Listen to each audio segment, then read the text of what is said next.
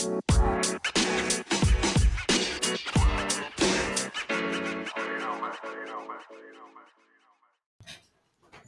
everybody, it's officially draft season, and we here at Upside Swings couldn't do what we do without Global Shop Solutions ERP software. Simplify your manufacturing by scheduling a demo at globalshopsolutions.com.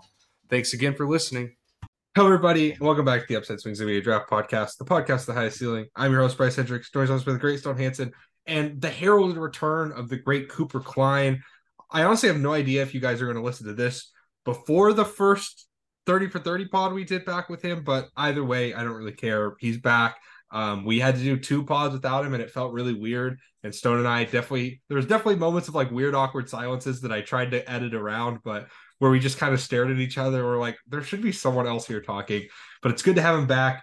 And we're here. This is probably going to be, I don't say this to sound cynical, but this is probably the last podcast I'm like really excited to do of the year, other than our big mock draft, which is going to be a blast.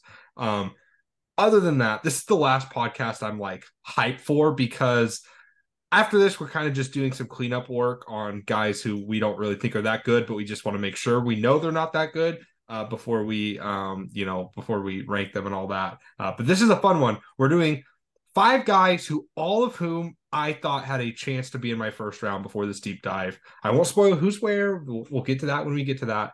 But I'm excited to do it. But before we dive into it, Coop, Stone, my friends, how you guys doing? Doing good. Just keeping on with all this draft stuff.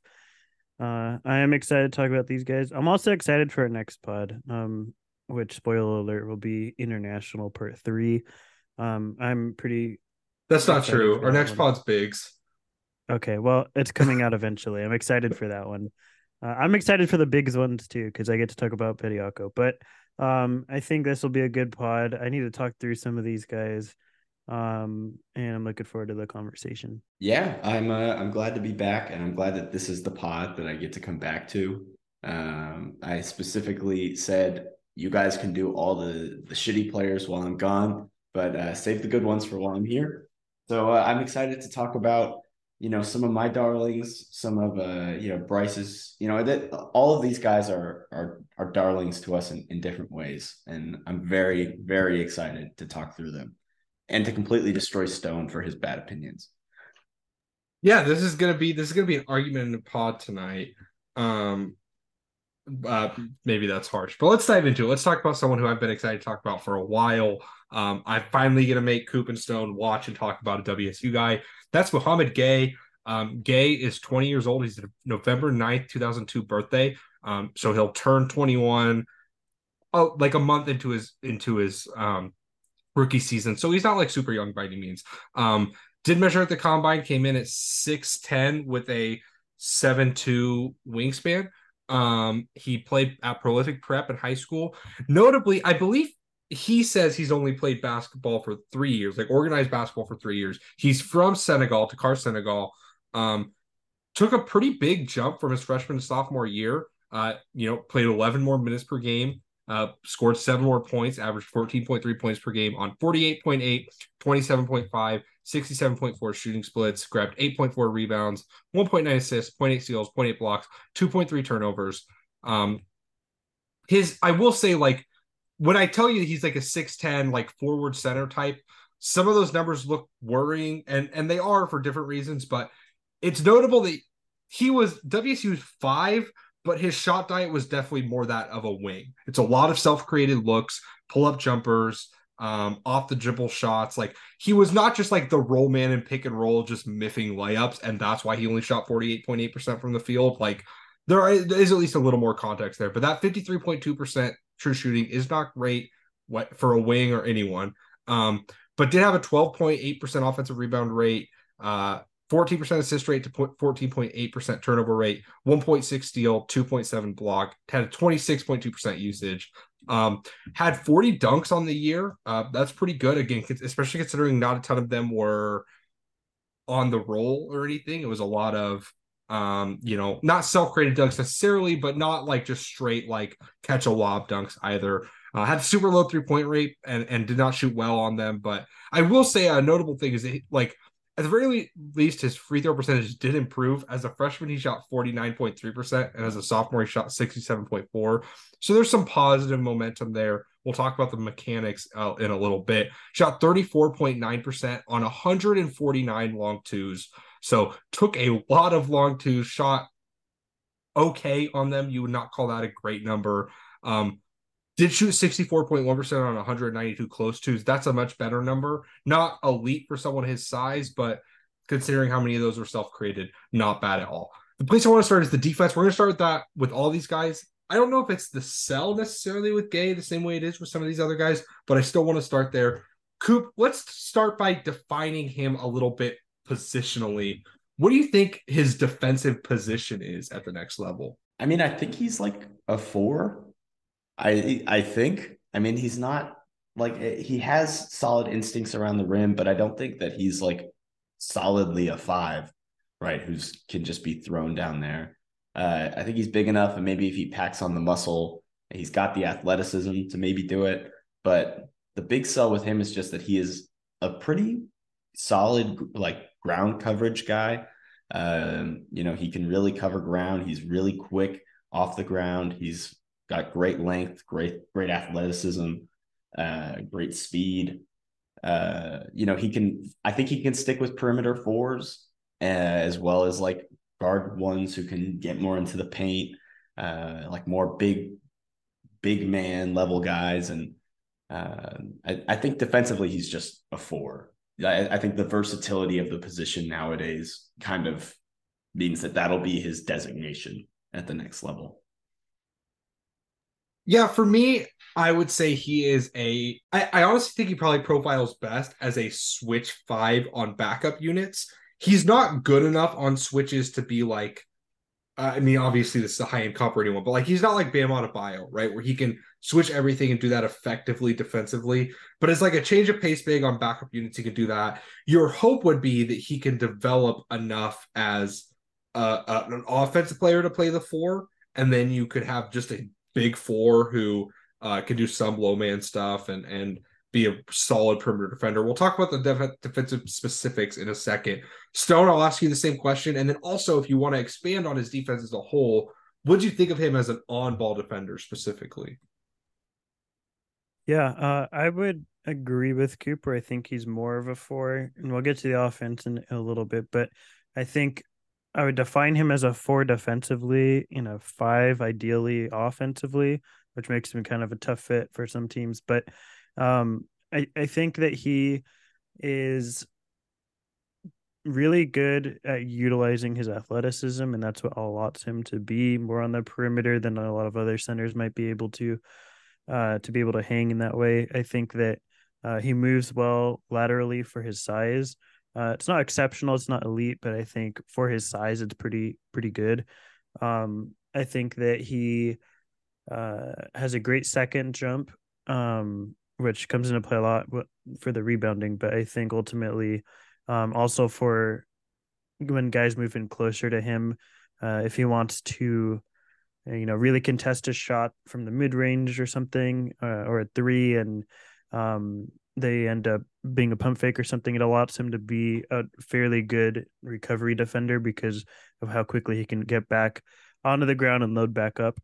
I think that he utilizes his wingspan really well, sucks up space very good.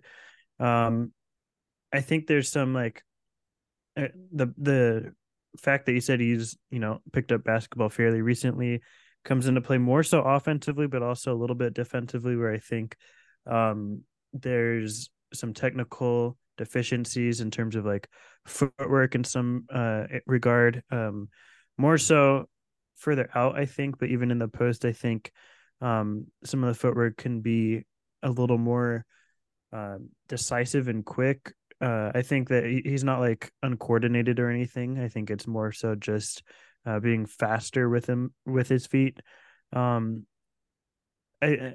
think he is best not as the primary rim protector because I don't think he's super great at like that multiple player tracking that we've talked about.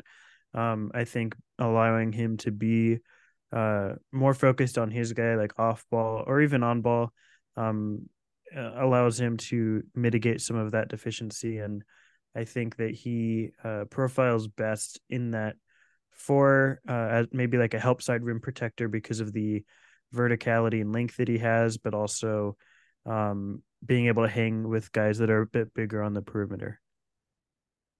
Yeah, I think for me, where I'm at with a lot of his defensive stuff is his footwork is really bad. But there's some stuff there. Like I think he's fairly laterally quick. His hips are okay. I do like his stride length. I like his ability to actually sit in a stance. Um, Something that really bothers me about his defense overall is that I kind of think the motor's bad. Um, part WSU's defense was not particularly good this year. It wasn't awful, but it was not good. And he was a big reason why. And a lot of it was that they decided to hard hedge him, which they do not always hard hedge. They kind of like to high catch instead. Like last year, they did that with a Boogity. They would high catch him. They didn't do that this year. Instead, they were hard hedging.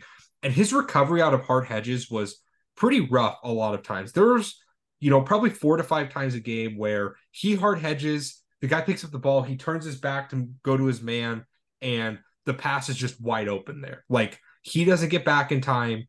You have to know when you're the hedge guy, if your guy is tagging the low man, and then once the guy picks up his dribble, you have to dead sprint back to your guy because if it's a shooter in the corner that the low man is tagging off of, and there's a pump fake there, he has to sprint out to him. He has to be worried about him. That's your guy again in the middle. And there were too many times, especially I watched like the Oregon game in the Pac-12 tournament, and Will Richardson got him like a few times on like, oh, he'd head fake like he's going to throw to the corner. Well, that means they don't have to run that hard, right? And Folly Dante was just right there in the paint, and that type of stuff bothers me quite a bit.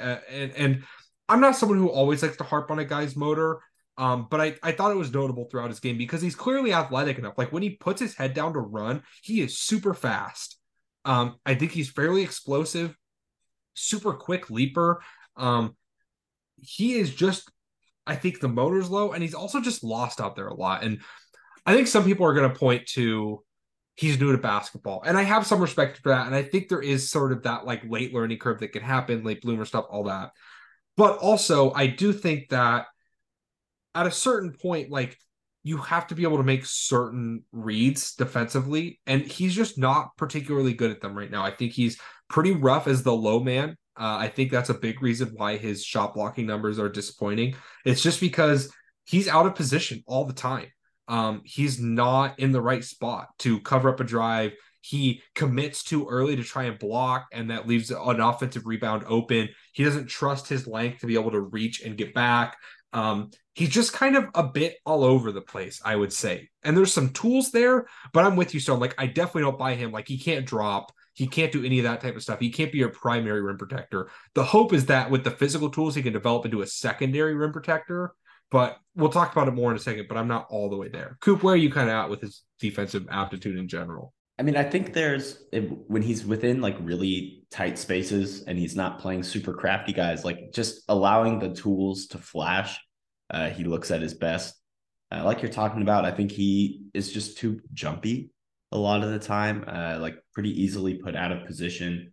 I really like his ability, even when he is kind of like put out of a play, he's just so athletic that he's just so great in recovery. Like he's able to come from behind, really still able to bother ball handlers, bother bigs, get blocks, just be a nuisance. And I think his reaction time is pretty good. I think I don't think that he fully sees the floor and like everything that's happening and like processes it. Right. I think like when it's super instinctual, like just around the rim stuff, and he doesn't have to like move around and like read exactly what's going on, it looks great. And he can just trust his instincts. But as soon as he has to like make a read and do all that, it's a little bit more suspect. And I think that a lot of his issues are just things that come with time, right? That come with reps. And I think that's a really key part of my evaluation with Gueye. Yeah, and I think there's definitely some intrigue there with like some potential low man stuff. He is such a quick leaper, and he didn't get to show it off a ton because again, WSU did not have a point guard for him to like run as the roll man and catch lobs. He did not get to be that primary rim protector, partially because he couldn't do it, but also partially because they were hard hedging. That was kind of their scheme. But he is so quick off the ground. And he can also jump off one. Like, he's a versatile leaper too. I think his chase down, like his recovery defense is really good because once he does kind of turn on the jets, he's fast and he can kind of stick on someone's hip, and his ability to jump, like I said, off one or two and block shots in recovery is really, really, really impressive to me. I'm just like, there is a chance the defense is just an abject negative, and that's kind of worry for me. Like, as much like disparate positives as there are, there's a chance it never all coalesces because the field is so far behind, and I don't think the instincts are great, the rotations are late, and I do have that worry about the motor. But what I will say is that if it does come together, I think you're talking about someone who could be a really interesting four, like defensively. He can do some switching, he can maybe potentially be like a lockdown guy on certain types of players. Like, I'm kind of surprised he didn't get the Coop. You mentioned, I think it was just in a tweet, like, and obviously Bobby Klintman has since withdrawn from the draft. Where you're like, are these guys just getting love because they're like the archetype that could guard Wemby? A part of me wonders, like, is Gueye that archetype too? Like, is he the type of guy who could be drafted to quote unquote guard Wemby? Just because like he can move, he's long. I would trust him on like certain fours in the league, like maybe like a cat if things hit. Now maybe they don't, but I don't. Stone, where are you at with like his overall, like what do you think his defensive upside is, and where do you feel like he'll end up in the league defensively? Yeah, I think it's probably roster dependent to some degree. I think if a team is really lacking a five, he'll in the worst case scenario be pigeonholed into that sort of role. And I don't think that's his best position, as we've already discussed. I think he profiles as like just a switchy four, who hopefully can get better in one of two areas, which is over time become someone that can play like some minutes at the five and not get obliterated as like a primary rim protector because the awareness is not that good, or is able to be even more switchy than he currently is, and someone that you can feel comfortable being on the perimeter like full time, and being that help for. And I think that's where the upside with him lies as a defender, and what people would be drafting him for probably is that one of those two things develops to a significant enough degree that he can fill that role, and has the ability to play decent minutes because of that. I really think that there's a lot of like you said, there are a lot of question marks, but I think the tools are legitimately special. I think the pluses are like maybe not like potentially game changing, but like if you can bring together these disparate elements, then I think that's a starting level NBA player. And I think a lot of the issues are solidly fixable. And the combination of those three things makes me hopeful. Like in a like the wrong team could very easily fuck him up. And that is like obviously worrying for like, oh, where should I put him on my board or whatever. But for me, if the right team gets him and they really spend time, and I think the issues are fixable, and they're worth fixing. And I think he could be a really versatile big man who can, play a lot of minutes for a really good team. Yeah. Let's talk about his offense because I still think there's something there. It's again all disparate, and in general, like the first things that stand out to me are the true shooting is rough. The assist to turnover is kind of rough too. The free throw rate is not good for a big. But yet when you watch him, there's just kind of something there, right? Like, am I crazy? Like, Stone, I'll just throw this to you. Am I crazy? Like, or do you feel like there's a little bit of funk, a little bit of something to latch onto with the offense? This is where I've come across more negative, I think, with Gueye. I think he's like a full-time five offensively. I there's elements that there's flashes of things, but nothing I solidly buy as being formidable at an NBA level. Um, I think he could be a really good role man. Who I think, I mean, with the leaping ability is like an awesome lob threat. And I actually disagree with the leaping ability that we didn't get to see it much, because I think if you really focus in on the rebounding, it shines, and he's got potential to be a really awesome rebounder, I think. And I think that's the extent of his offense, right? Where it's lob ability and cleanup type stuff. Um, they tried to use him in a role that was more experimental, I think, at WSU this year, and to me, it just did not pan out ideally. I think he sees cutters well as a passer, but like the accuracy is not that great. As a passer, there's a lot of like mixed bag things, but they just don't come out as, being NBA level. Another thing is like there's a lot of times where he is just dribbling the ball at the top of the key or the elbow and just like waiting for someone to cut and not doing anything but dribbling in place. Like he's just waiting for something to happen instead of making it happen himself. That was a big concern for me. Every pass that isn't to someone that's cutting is extremely premeditated. It's, I'm going to make this pass regardless of where the defense is. And a lot of the times the defense can just pick it off because they know that about him. The handle is like good enough to utilize in the open court, but it's not at all functional in the half court. There's just so many things that are like, little flashes that you want to buy, but you just can't at this point. And I think that's pretty much where I'm at with Gabe, where he's basically just a 5, a roll man, who can clean stuff up as a good, second chance type guy, but there's not a whole lot else there that I really buy into at an NBA level. I think I disagree on the handle the most of anything. I don't think it's like good, but I think especially against 5s, he is really good at just hitting a move and then getting right to the rim. There is no craft on the drive, like once it gets started, but he's athletic, he's long, and if he gets a half a step on you, the handle is good enough to just get to the rim and put something up. And I think that's pretty valuable, especially in like, the modern NBA, where there's a lot of actions run where defenses will just shit the bed and break down, right?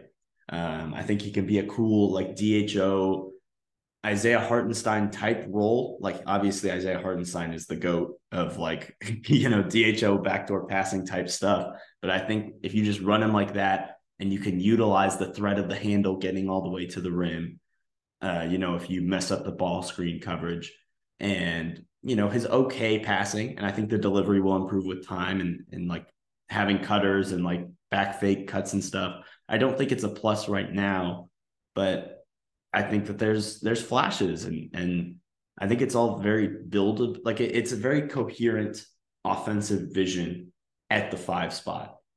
Now I'll throw it to Bryce for the shot. I don't super buy it, but he's at least confident. He at least he believes in himself, and because of that, maybe I believe in him too. But I really like the vision of him as a 5-man offensively. I might rant for a long time here, so apologies to Coop and stuff, but I have a couple things to say. You mentioned the shot. I'll start there. This is where I got to bring in like a little bit of insider knowledge.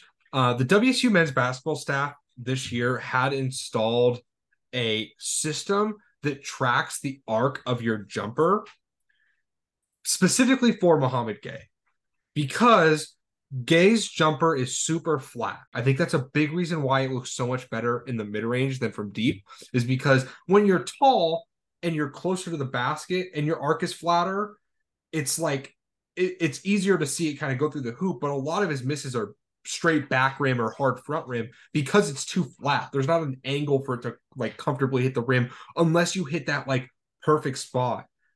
Just for everyone to know, my angle on my jumper is 49, which is like insanely high. Like I have like insanely absurd Trey Murphy-esque arc. Because my arc is 20 degrees, just so everybody knows. Because I'm short and I shoot over tall people, so I gotta like get that motherfucker way up there. But so a little bit of insider stuff there. His jumper itself, like I think all the mechanics look good. His feet are super inconsistent. Can't figure out what he wants to do with his feet at all. He's just like when he's on a hard, like when he has his left foot planted and he can bring his right foot in or his right foot around on like a sweep, it looks better. But whenever it's anything different, it looks pretty rough and he's just super uncomfortable. The touch is not particularly good, I would say. I think that's a big issue for him. He has to have like a very specific rhythm to hit most shots, or it's like just like it feels like, kind of lucky if it goes in, if he doesn't have that specific rhythm. When teams would let him get that rhythm, it looked good. But you mentioned, like both of you guys mentioned, oh, you like his offense as a 5. I agree. The issue is when you're talking about him as probably a 5 offensively as his best position, none of us really think he's really a 5 defensively as his best position, unless he's like a bench, switch guy. It becomes a worry. I'm with you guys in general. Like, I'm definitely closer to Coop on some things. Like, so I think he could be a better role man than he got to show this year, though he is like, he does not roll. Like, even when he did run pick and roll as the screener, he does not want to roll. He wants to pop and he wants to ISO. Hopefully that's something you can get out of his game. I think it probably is. Everything I've heard about Mo is that he's a great guy and a hard worker who really gives a shit. Great. I don't factor that into my evaluation at all. Neither should you, because that's not really how this tends to work a lot of times. And I think there's definitely a survivorship bias there in general. Hopefully you can get that out of him. You could teach him to roll, but rolling is not as easy as some people think. Like, it's not as simple as just sprint to the rim. You have to have an understanding of angles. You have to have a better understanding of timing and patience. He just doesn't have that. He's not a good screener either. He just wants to kind of set a grow screen or do a handoff and then pop. And if he can shoot it on the pick and pop, he might. Not always, but he might. And if his footwork can just be left, right, I think maybe that could be a weapon moving forward. But other than that, he wants to get into an ISO game. I am with Coop, though, a little bit on the handle. It's loose. It's not comfortable in tight spaces, but he has some moves, like some legit moves. I really love when he has like a mid-post ISO and he does the hard, like Kevin Durant low sweep and then stutter rip to his left hand. It looks really good. Or he'll counter that by hard sweeping right hand dribble and then spin back to his left. He's a pretty, he can finish with his left. He's not great at it, but he will go to his left if he has to. And he's really comfortable hunting it on those spin moves. He embarrassed, I watched every single one of his games like 4 times, but in the Arizona game specifically, which is the one I went back to kind of refresh my memory and watched for this one, I thought that his ability to just hit one move and go is really impressive. He is legitimately shifty enough to get bigs off their onto their heels and kind of off their feet and score on them. And then you hope that he's big enough that if you're guarding him with a wink, he can just shoot over him. The release is high. Do I buy that necessarily? I don't know. And the playmaking is really raw. I think there's a positive improvement track record there, that he went from one of the worst passers in college basketball to a solid passer is a good sign. That matters. But at the same time, it's not good. His reads are very limited. He's very scripted. A lot of his turnovers are, this is the read I think is going to come open, and then it doesn't come open, and he's screwed. So I don't know. I kind of leave with a big question as to where I rank him. And I'm going to go last here because I'm a loser. Stone, what's your overall feeling and ranking with Gueye and where you would draft him? I have him at 41 on my board, so as a firmly draftable guy. I just think that there's enough tools there for me to buy in defensively, and if he can do what I hope he can do, what you want to take that bet and gamble on defensively, with the not being a big option offensively. Basically, I just view him as a role man. Maybe can attack some straight line closeouts, but for the most part is, near the rim doing glass work. I think that's still valuable because of all that he might be able to give you defensively. And that's just a bet I want to make on somebody like that who isn't super far away from one of those outcomes, like I said, potentially formulating. So I would have him at 41. The offense is just rough. I don't really buy a whole lot. I didn't mention either, the touch is inconsistent, like you said. And so I'm really don't feel like there's a whole lot of like post work to his game, because everything footwork wise seems like very premeditated. Like he's done it 1,000 times in practice and wants to just apply it to the game, regardless of what the defense is giving him. And I think it really limits, the outcomes of him being an effective, like any sort of post player. So I very much view him as just a traditional like rim running five, offensively speaking. But I think the versatility he could perhaps give you as a four leads me to that 41 slot on my board. Man, am I gonna be the highest on Mouhamed Gueye today? I have him at 29 in it is my priority seconds tier, but he, fits in as a first rounder, if you just took my board chalk. I think the athleticism is really special. I think that he's shown a lot of special already. The rebounding we didn't talk a ton about, but as the rebounding nerd here, I love him. He fights his ass off for every single board that comes up. Like I know Bryce talked about like the defensive motor isn't crazy, but I think like the rebounding motor, like he sees a ball go up and he is going to fight for it. I think that can be to his own, it can be bad sometimes, but he's so athletic. Like he can fight for an offensive board, not get it, and then run the entire length of the floor and not like give up an open layup, right? Like he has the athleticism to be allowed to hunt offensive boards like that. He's notably not Oscar Tshiebwe in that way. Yes. We'll talk about that tomorrow. But I think a lot of his issues are fixable.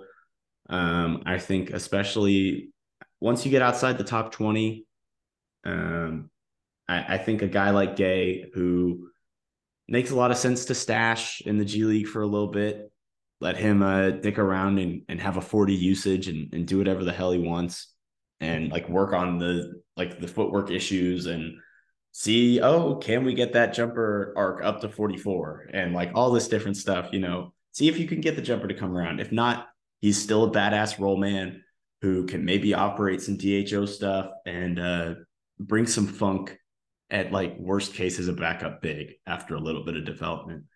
I just really buy the tools. I really buy the limited production at WSU. Like obviously he had his warts, but he fucked, and I'm gonna bet on him to fuck at the next level.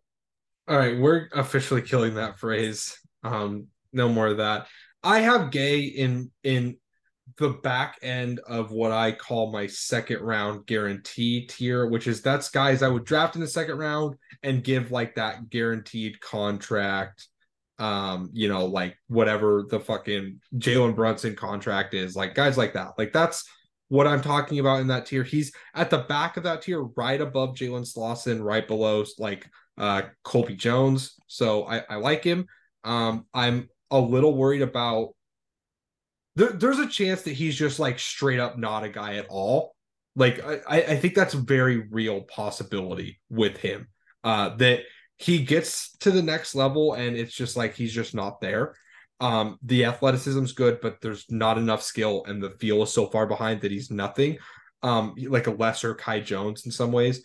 But I also think that if he hits, he's really fun. So let's move on to the next guy we're going to talk about, and that is Julian Phillips from Tennessee. Phillips is an interesting case. We're going to talk about two straight guys who went to the same high school, and neither of them were even my favorite player on that high school team. Actually, they both played at Link Academy, but specifically, I am talking, of course, again about Julian Phillips. Phillips had an up and down season for Tennessee. I think that he had some bright spots, but was not really featured in the offense much at all. He got injured early in the season and missed time throughout the year because of that. But I think there's a lot of positive. And I went back and watched some Link for this. He's a November 5th, 2003 birthday, so he's only 19. He will turn 20 about a month into his rookie season.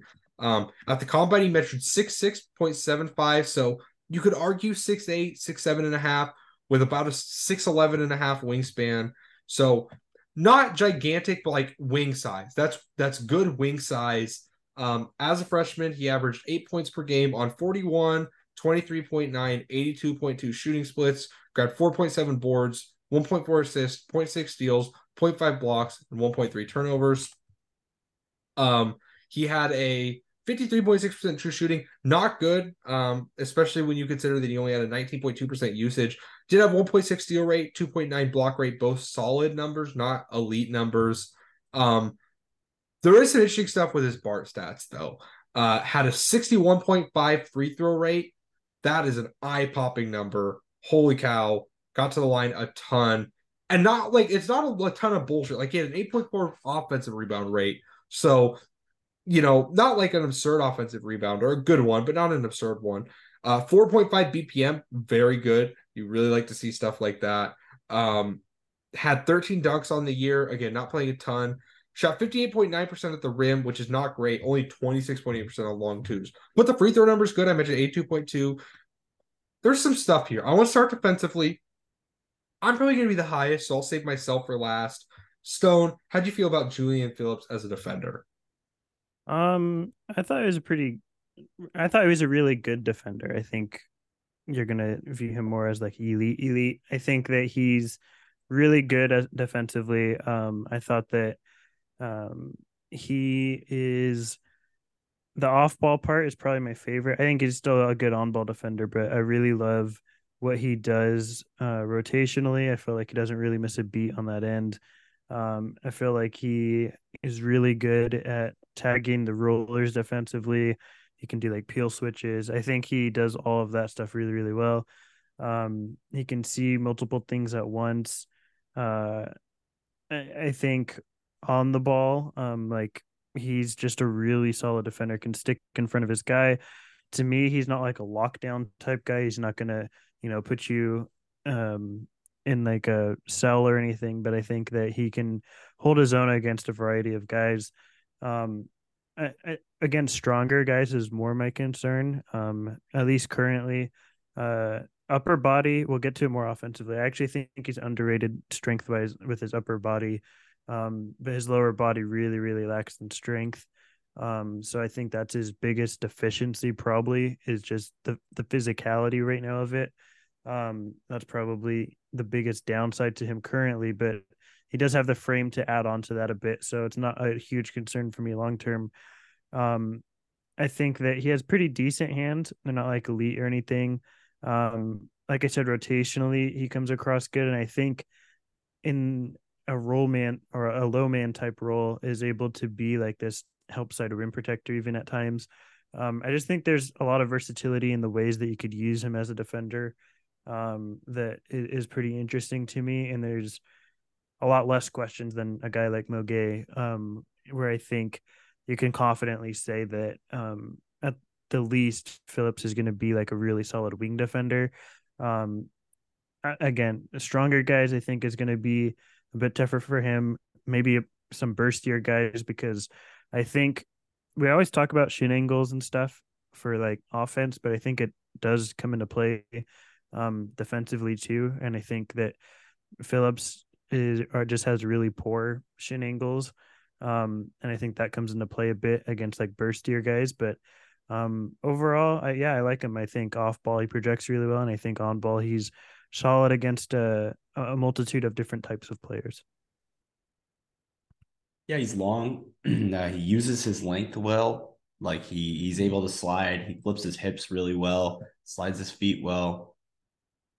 He is a bit too jumpy. Like bites at pump fakes a little bit too much. But I think generally he's just solid. Like he doesn't really make mistakes. He's really good at sticking on guys on the perimeter, a bunch of different positions, like Stone said.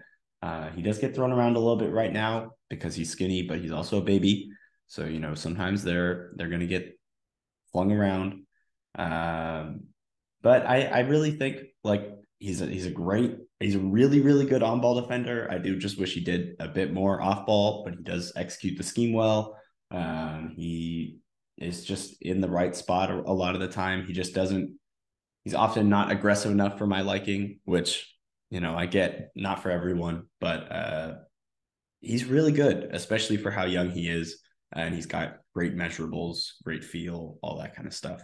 Yeah, I am higher on both of you than Julian Phillips defensively. I think there's an argument for him to be the best wing defender in this class. Um, like all around wing defender. He's probably not the best havoc creator. We're going to talk about that guy in a minute. And he's probably not the best on ball guy. We're also going to talk about that guy in a minute. But he's probably, to me, the best mix of the two, other than maybe Anthony Black. But even Black is, smaller. Ahmed is up there too, but also like Ahmed, I project to have like a super high offensive usage and all this stuff. Anyways, I think that Phillips is just about like super sound in every aspect on that end of the ball. You mentioned you wish he was more aggressive, Coop. I understand that, but I kind of like that he's never out of place. He is always in the right spot, no matter what. Never really gambles, which I like some gambles, don't get me wrong, but I also think there's something to be said for him being just so sound with that mindset of I will do my job no matter what. Like my job is going to get done and he just does it. Like I think he has the upside to get like really strong. So you mentioned that his strength issues are in his lower body. I think that's absolutely right. He definitely can struggle with like certain bigger players, but his body type to me looks like someone who can get stronger. He definitely got stronger from his senior season at Link to his freshman year at Tennessee. That's a positive to me. I think he gets through screens surprisingly well for someone his size. He sits in a stance. He can guard a lot of different players. I watched a game against Missouri where he had certain possessions on like Kobe Brown. He had certain possessions on DeAndre Golston. Both those guys are stronger, more physical wings. And then he had possessions where he looked good on Demoy Hodge, who is like a shifty kind of athletic driving guard. I think he can be super versatile on that end. Again, not like an elite playmaker, but he does make really good low man rotations. Despite the block rate not being like elite, 2.9 is pretty good. It's, as Coop mentioned, higher than Mo Gueye, despite being, 5 inches shorter than Gueye. And I think that his general, feel for being in the right spot as the low man is really impressive to me. Not great at getting vertical. He's a good leaper, but he's a load leaper, and that hurts him. But I do like his rebounding a lot. I think he's a good defensive rebounder. I just think he does everything as perfectly as you could want it on that end. I think there's upside for him to be one of the 5 to 10 best like wing stoppers in the league. Like I really think that's like the high end outcome for him is not quite to like the OG Anunoby level, but maybe to like the Dillon Brooks level. Defensively, he's bigger than Brooks, but maybe a little positionally different. Probably Brooks you put on point guards a little more, but in that vein, in that realm of like one of the best wing defenders in the sport, while also being a solid factor in help and in rotation, even if not an elite havoc creator. Coop, do you have any other final thoughts on the defense? Am I crazy? And if not, do you want to kind of transition us to just what he does offensively? Yeah, I think you're fair for like just wanting someone who is so solid and so steady. I really think that there's something to be said for like just he is the ultimate cog in the machine defender. There's so few mistakes. There's there's very few issues that are like project to not be fixable. And I mean the one thing to me is that there's so many moments where it's like, man, why are you not digging at that ball a little harder to make contact? It's like you are already there, you're already in the right position. It's a lot of just wanting slightly more out of him. I think it's just like he is so content to just execute scheme. And I get that, and I think it's really good, like for what it is. But I just, especially out of someone who is made like I mean I'll spoil it a little bit. The offense sucks ass. Like it is not good. at least to me. He has to be really, really good at defense to be an NBA player. And I find myself slightly wanting, but I think it's really easy to just see him quietly racking up like 3 contracts, boatloads of money, because he's just so solid. And NBA teams need guys who don't make mistakes. And that's Julian Phillips, even if you are sometimes wanting slightly more out of him. The offense, the handle is very, very fake. He's only really a straight line driver. And even then, his ball security is like negative. Like if you like set, like it is really bad. He's like getting stripped in the most random ways that I have never seen a human being get stripped before on a drive. He like it just bugs me because he can only straight line attack and there's no craft there really. And they loved it. Like they ran the play where he curls out of like the mid post around and then gets right to the rim. So he didn't have to like dribble it all. And he would still sometimes get stripped in that tiny amount of movement. It is infuriating how like little he can move with the ball without getting stripped. I mean, the passing is okay. I think he like reads the floor all right, but I mean, the shot's fine. The finishing is fine. Everything else is just kind of meh. I don't. I mean, he projects to be 3-and-D, and that's fine. But I don't think he's like the 3-and-D plus that you really need to be to succeed as a high level role player at the next level. So I went back and watched Link to get a better feel for the offense because his like rep coming in was as like a good shooter, not like a elite shooter, but a good one. And I noticed a couple little things. First, it seems like Tennessee, like with a lot of guys, they tend to do this where they grant like 1 or 2 players like you're our shooter, you are the person who we want to take all these shots, and then the other people on the roster are like only if you're like stupid open do I want you to shoot it. And it feels like there's definitely a lack of confidence there with Phillips hunting his own shot. I don't say the touch is pretty bad, like just in general, it's just not good.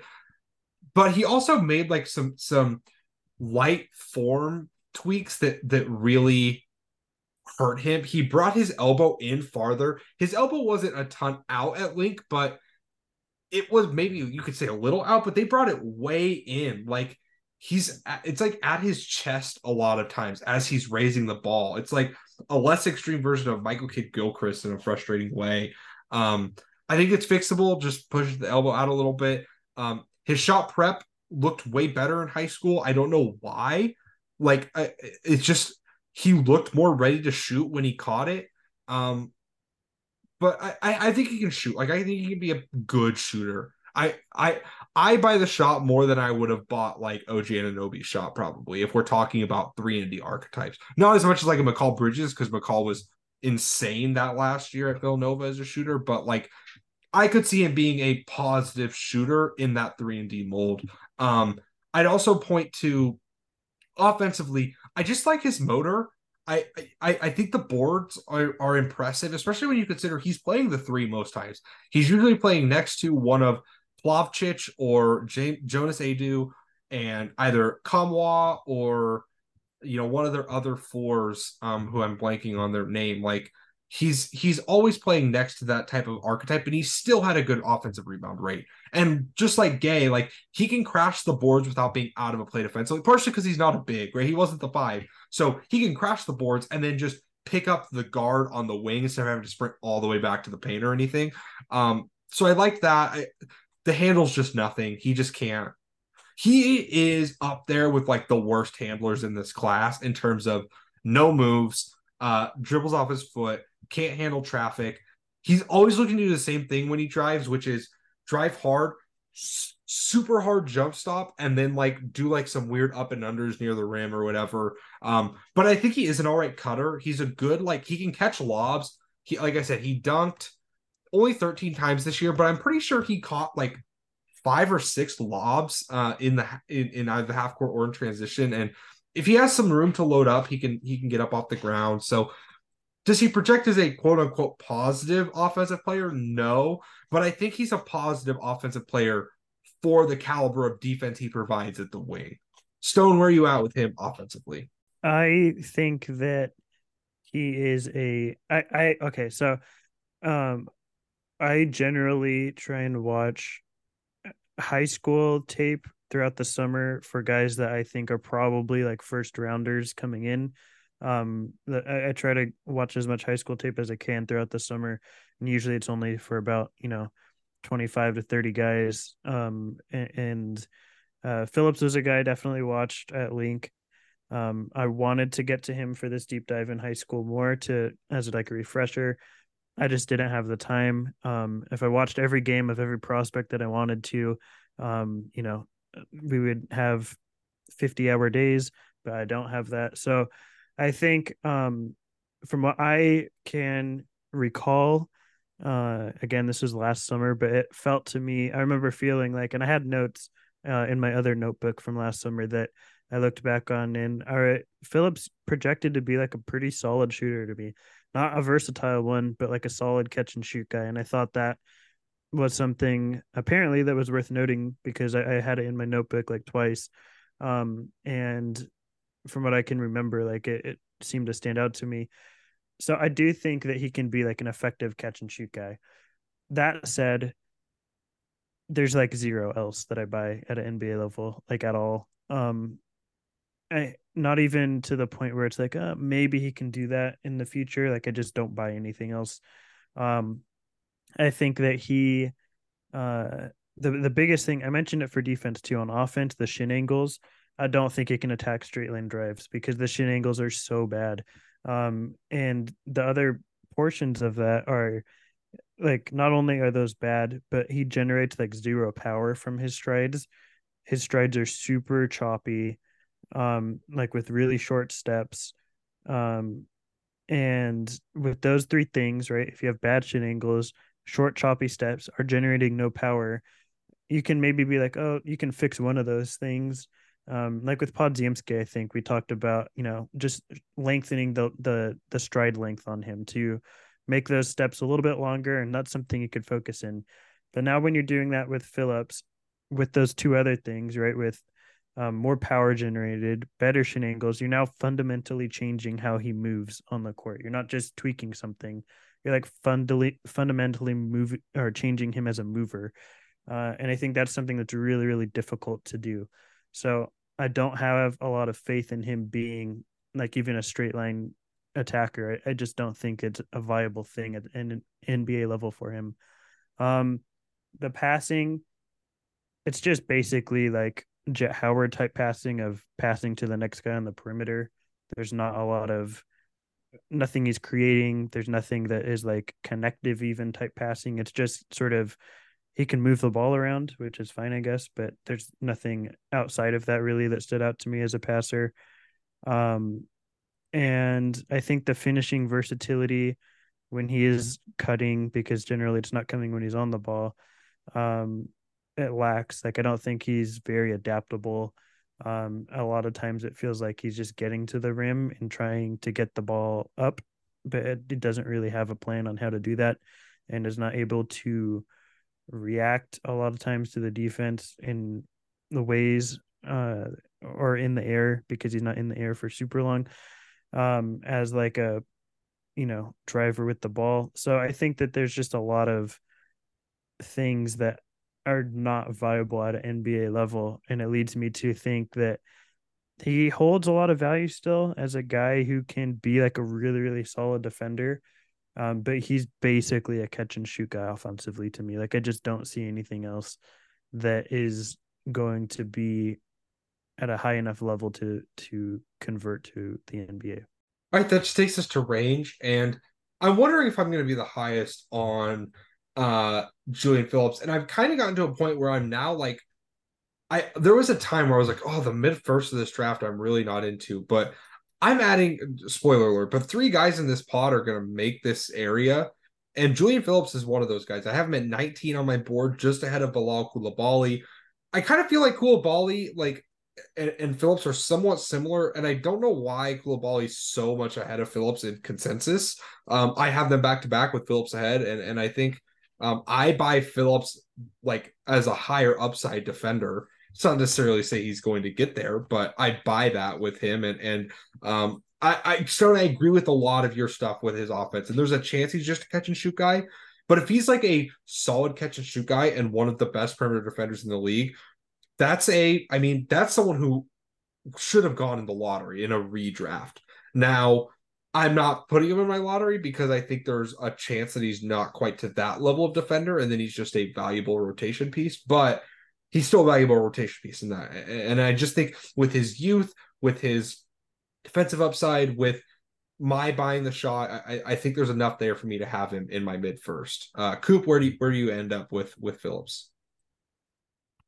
He's right at 30 for me.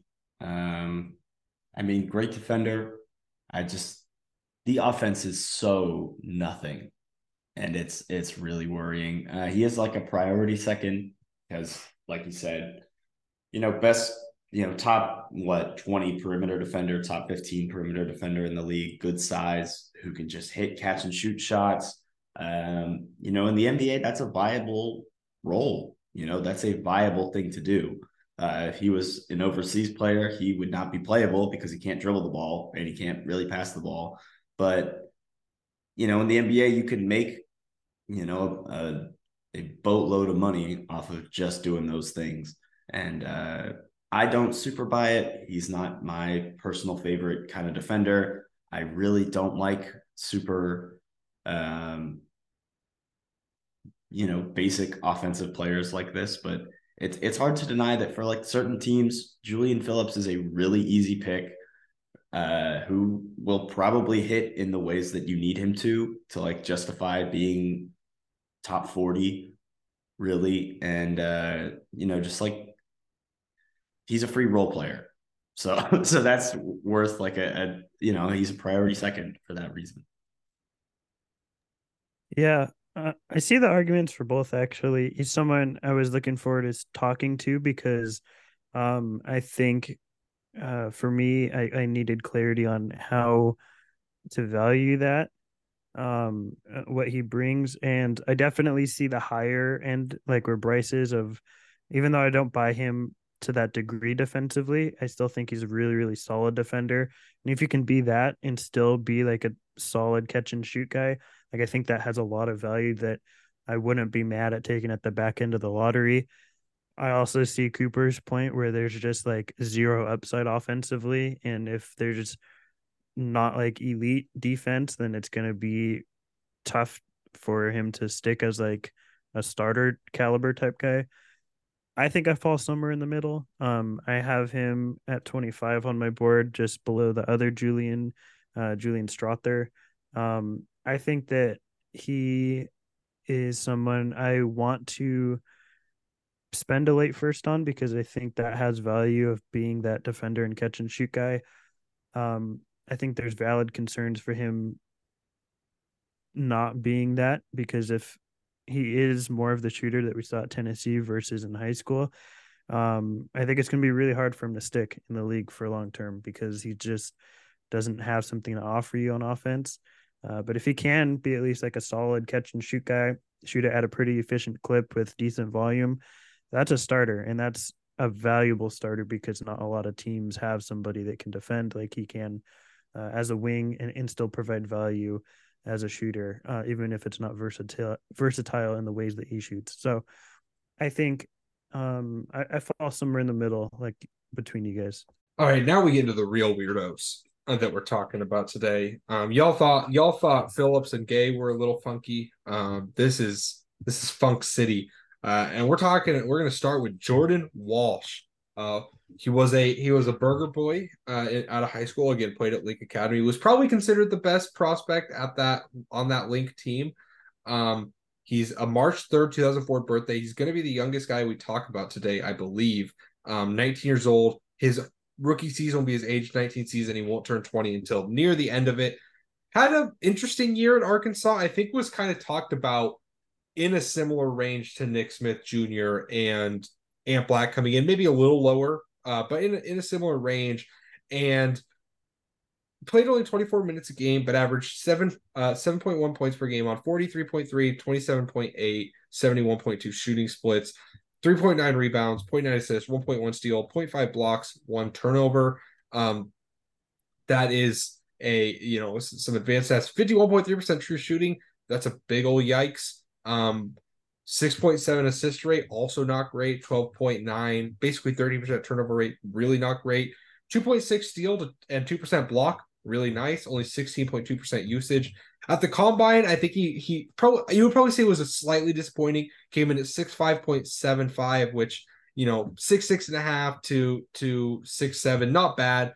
Did have a 1.75 wingspan. That's what you like to see. Really great stuff there.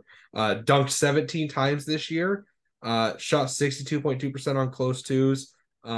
Did not at all shoot well from far twos, 33.3. I feel like he was considered somewhat of a mid-range assassin in high school. If you go back and you watch his link prep stuff, he took quite a few mid-rangers, and Musk kind of got that out of him. They weren't efficient shots in high school. He would take some, but not a ton. And I want to start with the defense again. I'm going to start with this weird thing because it's on top of my brain. It's been on top of my brain since I watched Jordan Walsh. He might have the worst hand-eye coordination I've ever seen in my life.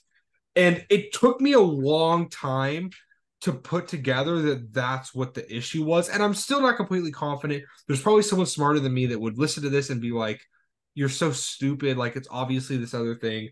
But he has these impressive steal and block rates, right? 2.6, 2.2, or 2.02, sorry.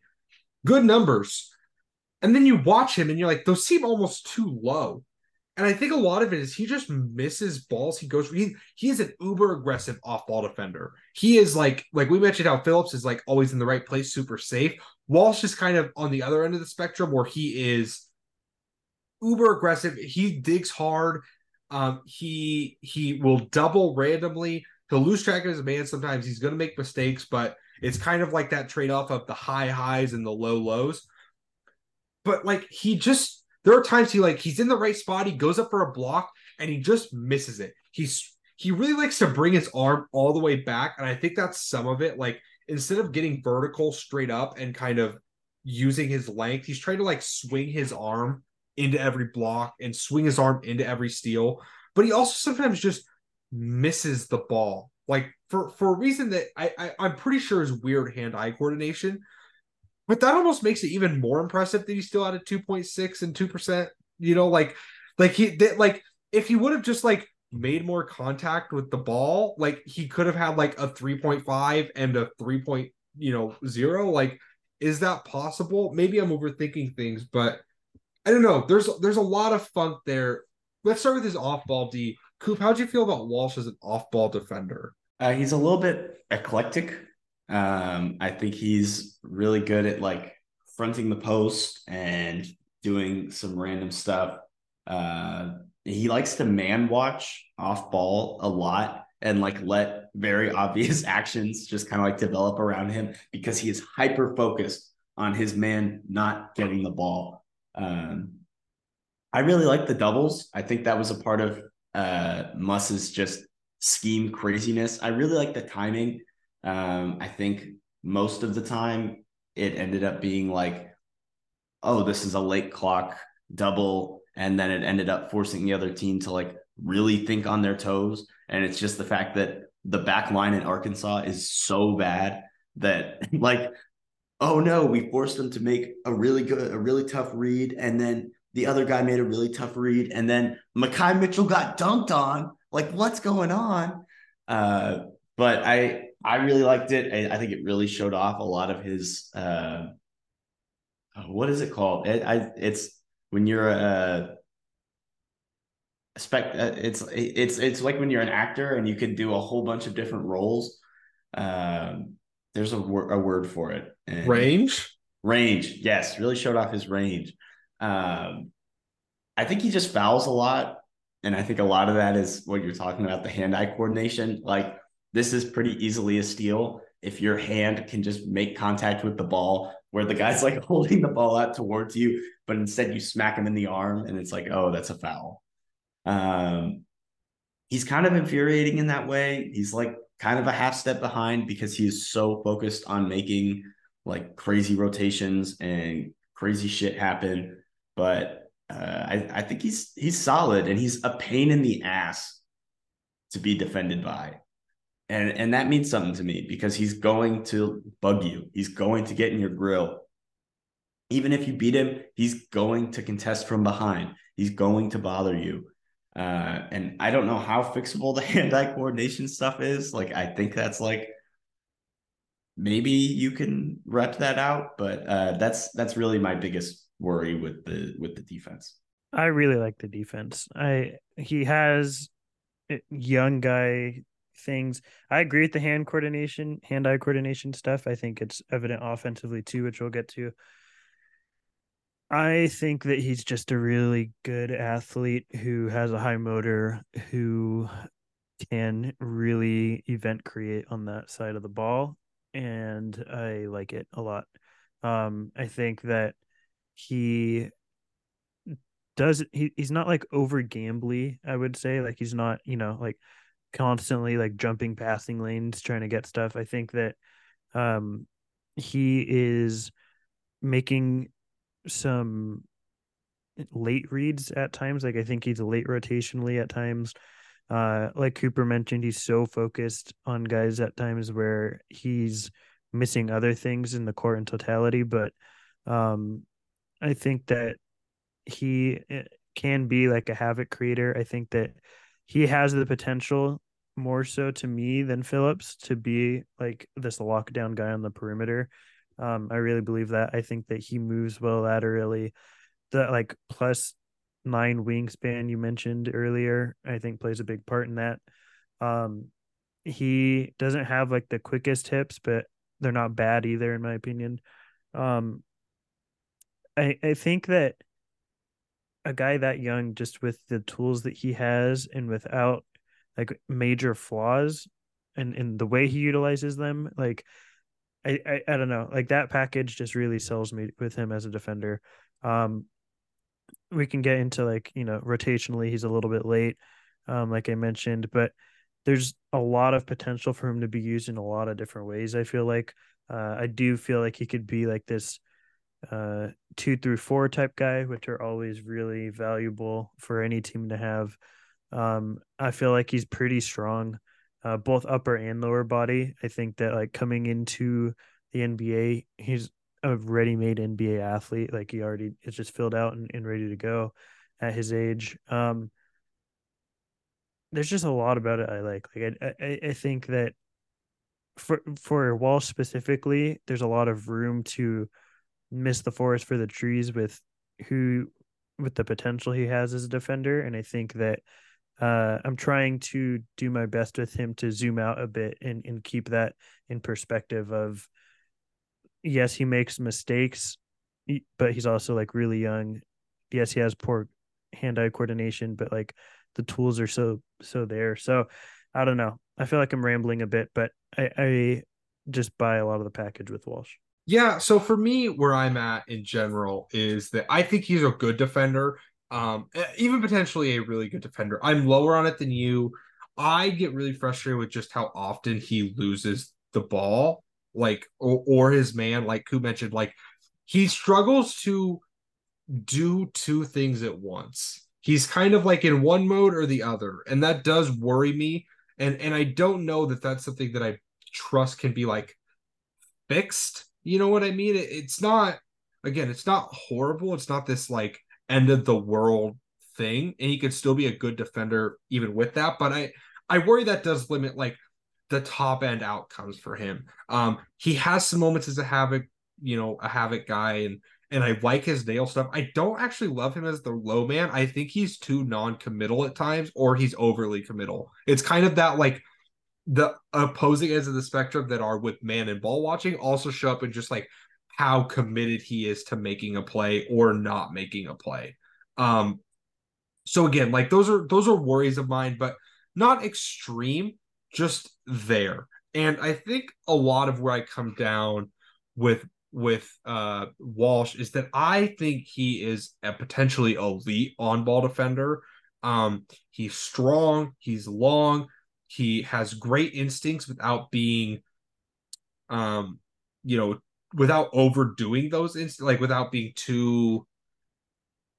I'm blanking on the word I want to say here, but he's good at using those instincts without overusing them, if that makes sense. And I think that's a very valuable skill to have. And I do think there's a lot on ball that just I think he can be a stopper. Like I think he can be that guy. I don't know. Coop, I feel like I'm rambling and I've completely lost my place in my notes. Wrap us up a little bit on his defense, what you think his overall upside is, and then if you want to transition us a little bit to his offense, go ahead. So I think the defense, I think I buy it slightly more than Phillips. I think there's more mistakes there and there's more like question marks, but I think he's just more of a pain in the ass to play against, like on the ball. I think Phillips, he really at the college level relied on his length and just that he was so much bigger and could hang with these guys. Walsh, even if he's getting cooked, is still going to bug you and is still going to be a massive pain in your ass.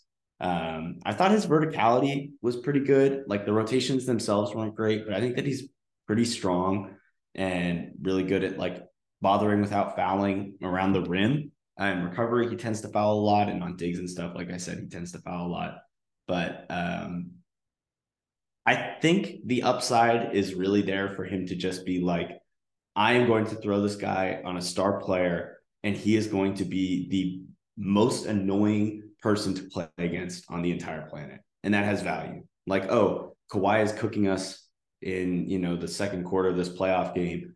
Jordan Walsh, get out there, make his life hell for 7-8 minutes, and then we'll, you know, let the starters or whoever else come in and do whatever.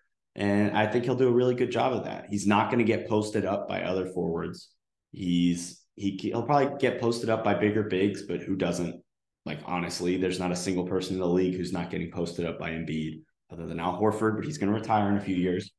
Like, I really buy him. I really, really buy the defense. I think he's got great instincts. I think he's got a really high floor defensively. And then there's like some pretty easily fixable stuff that like he's already pretty good at despite having very clear issues. And that's really encouraging for me that despite the issues, the floor is very high. And that I think I talked myself.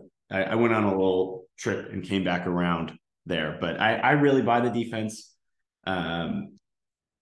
I think he has like potential to be one of the best in the world, especially as a stopper. But we can hop over to the offense if y'all are ready. Yeah, the offense, he just moves like a baby giraffe, like that just like popped out the womb. He looks weird when he runs. Everything like the touch is weird. He has like the flashes of mid-range shot creation, and then it's like every like 2/3 of them are just like clanks off the side of the backboard. And then the ones that go in are like, wow, this guy is a future star. This is the guy I watched at Link who I liked more than Nick Smith and like all this shit. And I really like his offensive rebounding. I think he really hustles, and I think he's a great cutter from the corner. It's just that he wasn't really respected as a shooter at all. So teams could kind of just overplay that. But when Arkansas's motion-y offense really worked and he was able to cut out of the corners, get right to the basket, I think he was really, really good at timing that kind of stuff. I think he has a good feel for off-ball movement. It just it didn't really matter because he couldn't shoot, and half of Arkansas's roster couldn't shoot and wasn't respected as a shooter. He's low-key a good screener. He makes good contact. He uses his butt like a big man. He screens like he's a 5, and he moves like with purpose after screening. I think he has good instincts. He just needs to shoot and like stop moving, like just like calm down a little bit, and just like it's almost like a confidence thing. I don't know. It's kind of how I feel like I look whenever I play with some people, like new people for the first time. Like, oh, I'm like kind of rattled.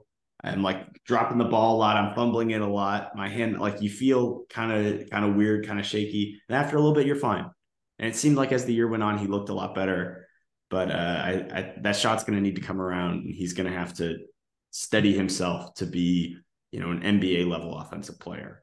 That's a lot of words to say it's really bad, but I respect it. No, I that was a great breakdown. Honestly, I don't have a ton to add. With the shot, I honestly don't have any form critiques. I honestly do wonder, is the hand-eye coordination why it's so bad? But also then I'm kind of wondering, am I huffing my own paint here, like in the hand-eye coordination? But that's how I always am, because I don't have the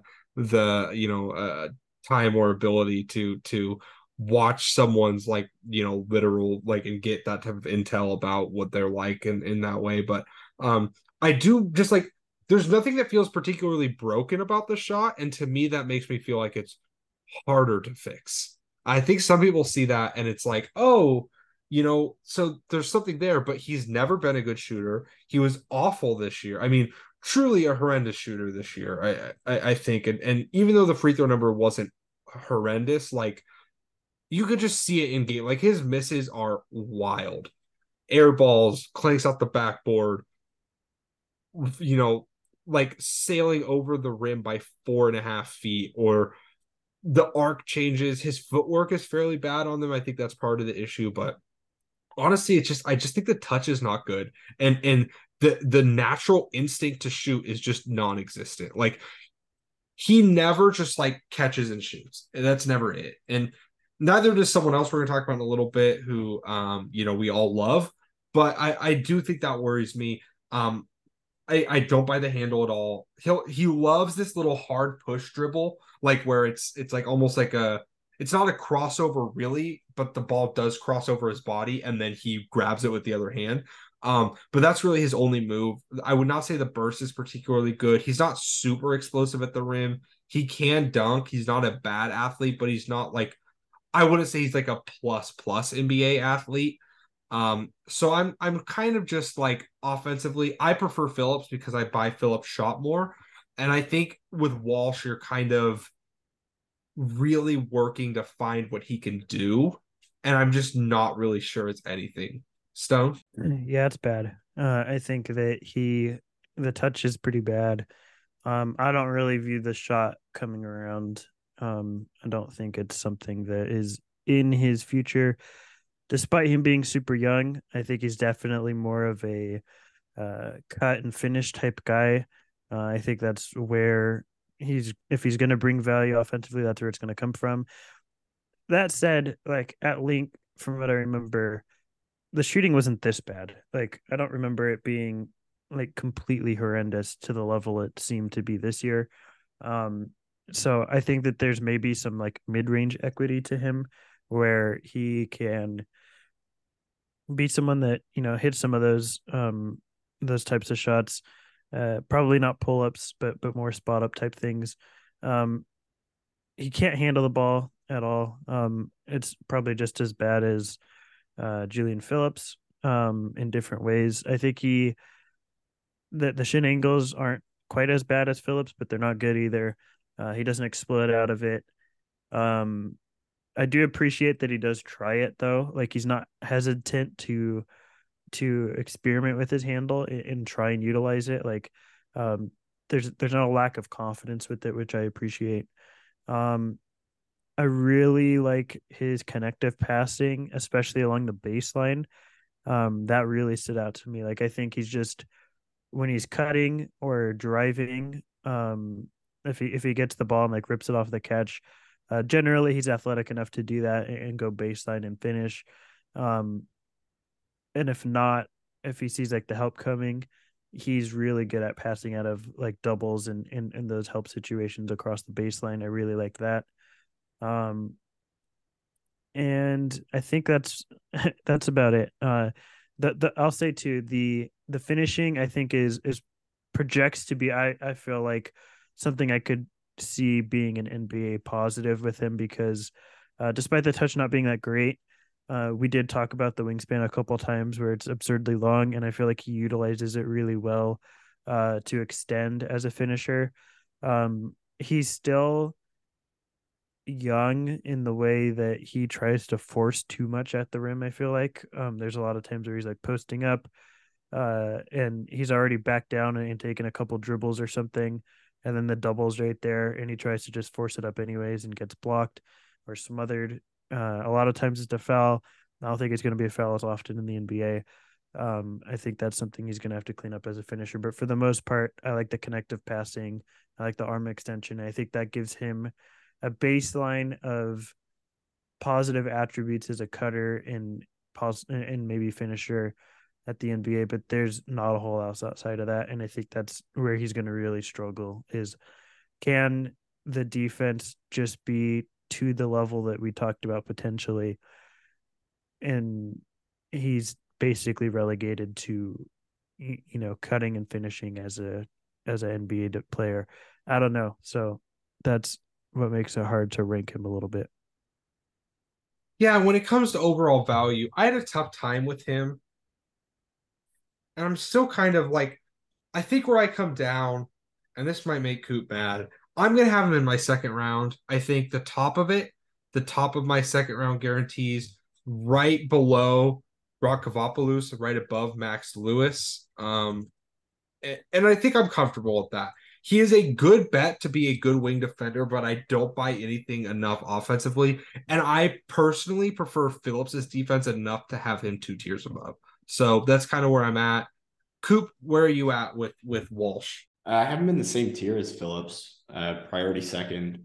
I think he's just better. He's more goated. The high school film is really the big difference. I think both of them suck offensively and are really cool defensively. I think Phillips is slightly better offensively. Walsh is slightly better defensively, but Walsh's like high school film, like had me laying on the bed, kicking my feet up, like, oh my gosh, he's so cute. But I think that gives me just a little bit more hope, even though I think ultimately they're kind of the same. They're the same kind of player when you just kind of generally look at them.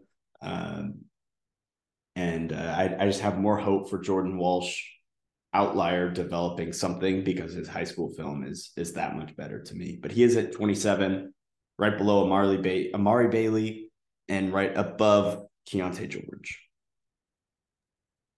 I'm going to be closer to Bryce on this one. Despite me liking the defense quite a bit, I trust Phillips more defensively. I think that's where I come down on. Like, I trust him more, despite Walsh having the higher upside defensively, in my opinion. I just think that I'm more confident in Phillips being like a really solid all around defender. And I also think just that I buy Phillips as a catch and shoot guy, and I think that's more valuable than just being a cutter in the NBA, like by a lot.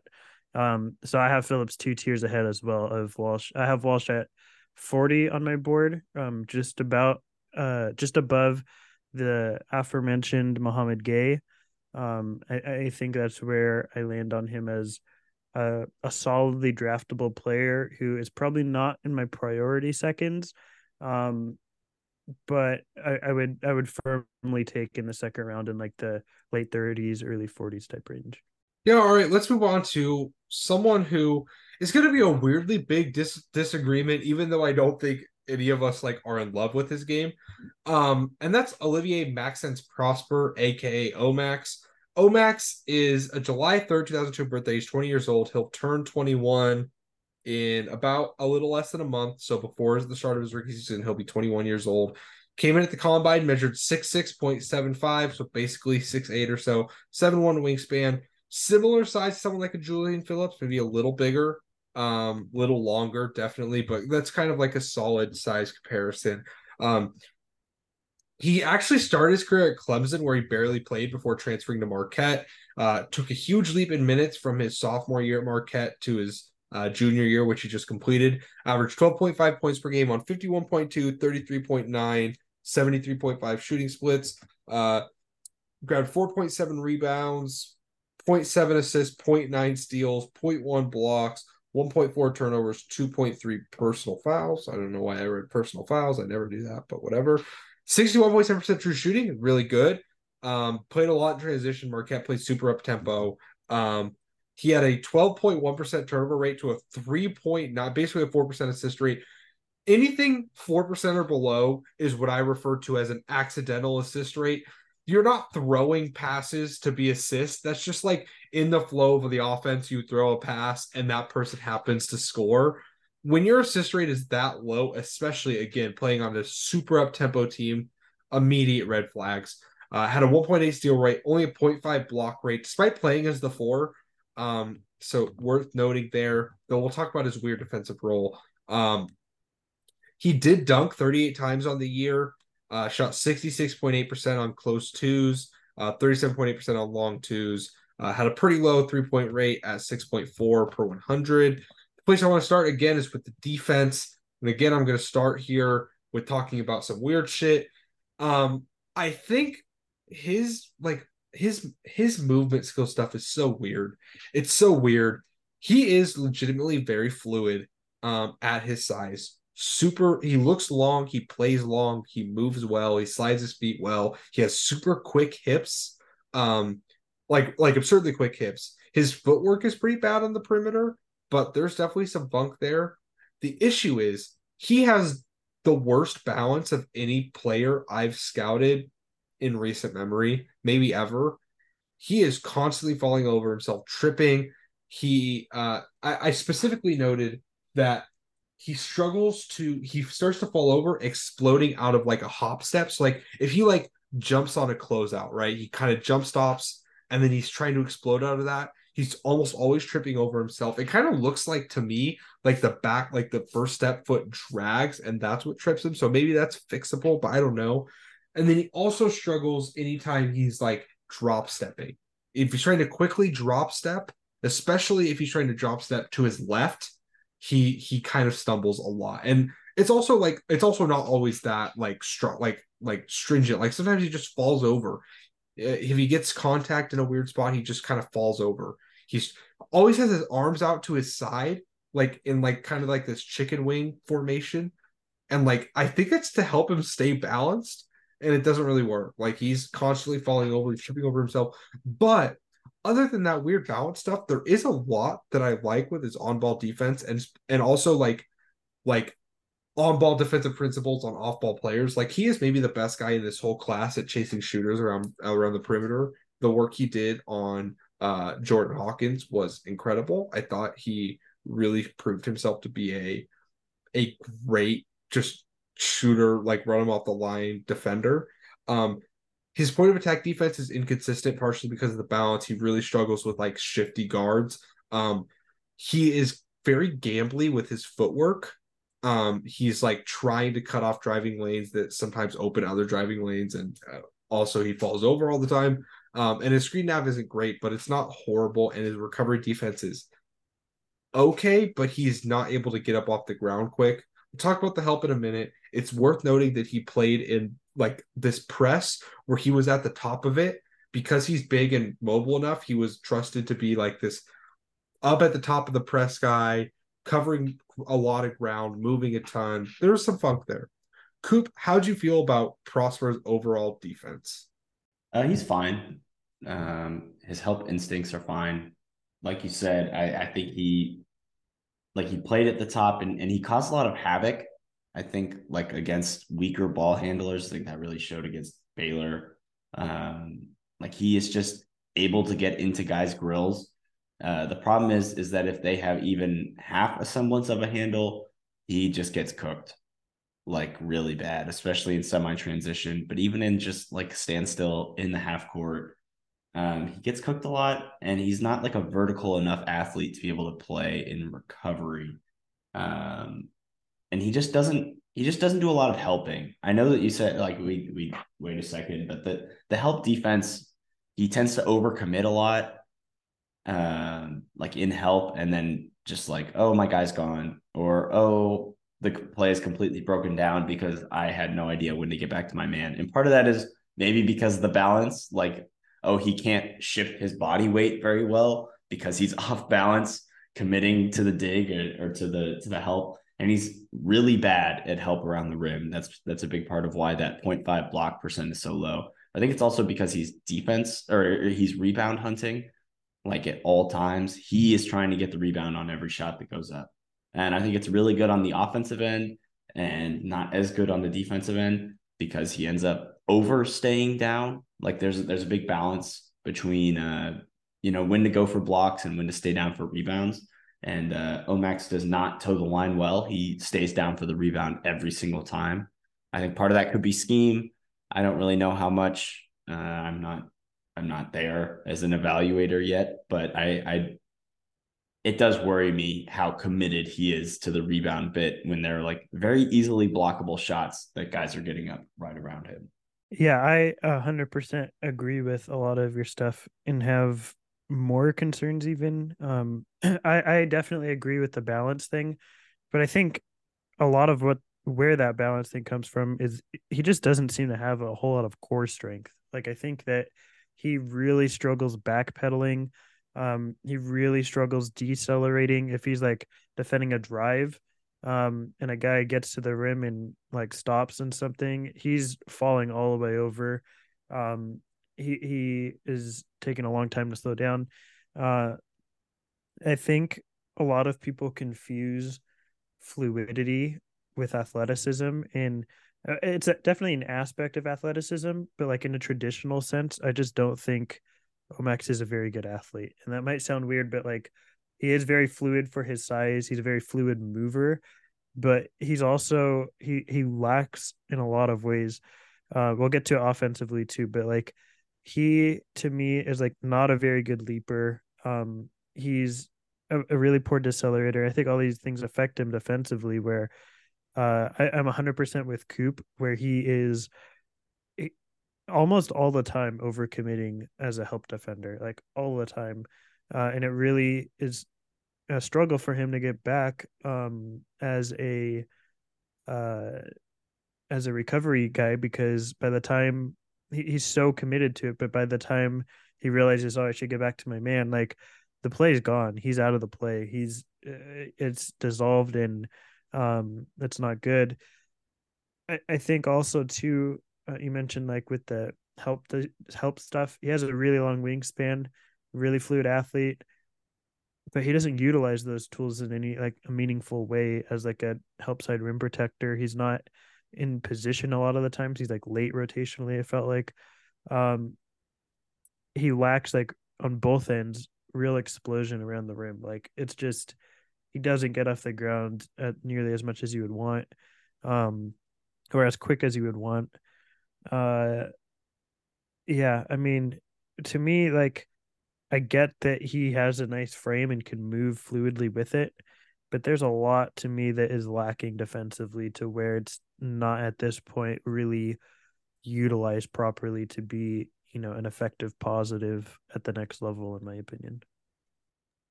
Yeah, I think that's absolutely fair. Let's move on to the offense a little bit. I think that's probably good enough on the defense.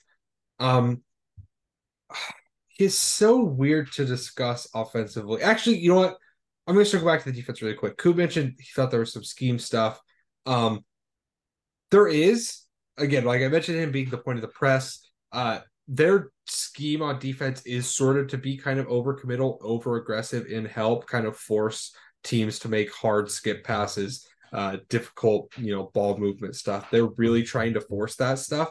That doesn't excuse some of the stuff he did. Like, I think he is bad at it, but it's worth noting. I also just think, like, for him to be a 6'8" guy who is that overcommittal and help, and to have a sub 2 steal rate and a sub 0.6 block rate is really, really worrying. Like, those are bad numbers for what he was doing.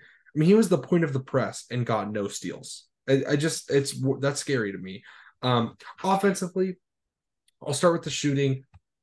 It's fine. I think he can probably hit some open shots. The free throw number is good. I don't think the touch is particularly good, and his footwork is really inconsistent. But I think the easiest thing to teach in a jumper is footwork. And I think he can get to a point where it's passable there. So in terms of the outside shot, I buy it enough to where if the defense is really good, he could be a solid 3-and-D player. I think the thing that a lot of people buy with Omax is like this weird handle stuff. Oh, it's so weird. I like struggle to even like break it down because it's just so fun. Like it's violent, it's fluid. Like he has these like hard crosses and he gets super deep in and out of moves and hard spin moves and all this stuff. And anytime he gets to the rim, he's doing this hard two-hand pump fake that like works. And then he's finishing like he was a really good rim finisher. And I swear to God, almost every 2-point layup I saw him take, he preceded it with one of these hard up fakes. And I mean he's good at it, and he can get to the rim sometimes, but he's not super athletic. Like the first step isn't good. It looks good. That's what's so like his first step looks good, but I don't think it is. And like as fluid as he looks, he struggles to bend around defenders. He's not strong enough to initiate contact to a defender's chest or hip or stomach or wherever and kind of get around them. So he's trying to hit all these fancy moves to just create like a weird lane, and it works sometimes. But I don't know. Starting off this to you, do you buy anything with his offense much at all? Not really. um, I think like you're talking about, he has some of the best like this isn't a thing and it's gonna sound super nerdy, but he has some of the best like shin angle to frame slash height ratio that I've ever seen. Like for his height, the angles he can get. Like there's a couple times where he's legitimately got his shins, like his knees are bent inward and both his shins are flaring outwards, and he's like doing these like crosses, and it's crazy to watch because like I said, he is such a fluid athlete, but in the traditional sense of athleticism, like twitchiness, run jump type stuff, it's just not there. Like he has these really cool moments, but I don't think it translates because he just isn't able to explode out of them in a meaningful enough way for them to be advantage creation level at an NBA against NBA guys, in my opinion. Like they just aren't. He's not explosive enough, and that comes into the finishing too. Like, I flat out don't think he's going to be like a shooter at the next level. The touch is really not there for me. Um, and I think like closeouts really affect him. I think he could be, this guy that maybe hits like just wide open jumpers at like a 33% type rate, but I don't know if that's meaningful enough to be like an effective part of his game. The other aspect is um like as a finisher, you mentioned those rim numbers. I felt like he did a really good job of extending with his length. Like that's where I felt like the finishing really stood out to me as like it did with Jordan Walsh.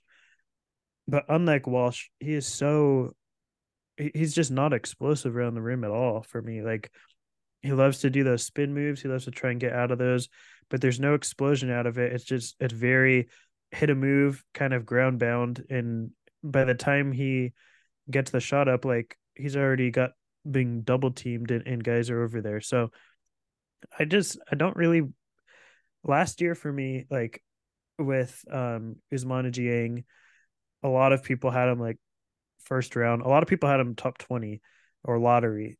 I had him in the 50s. I didn't get it with him.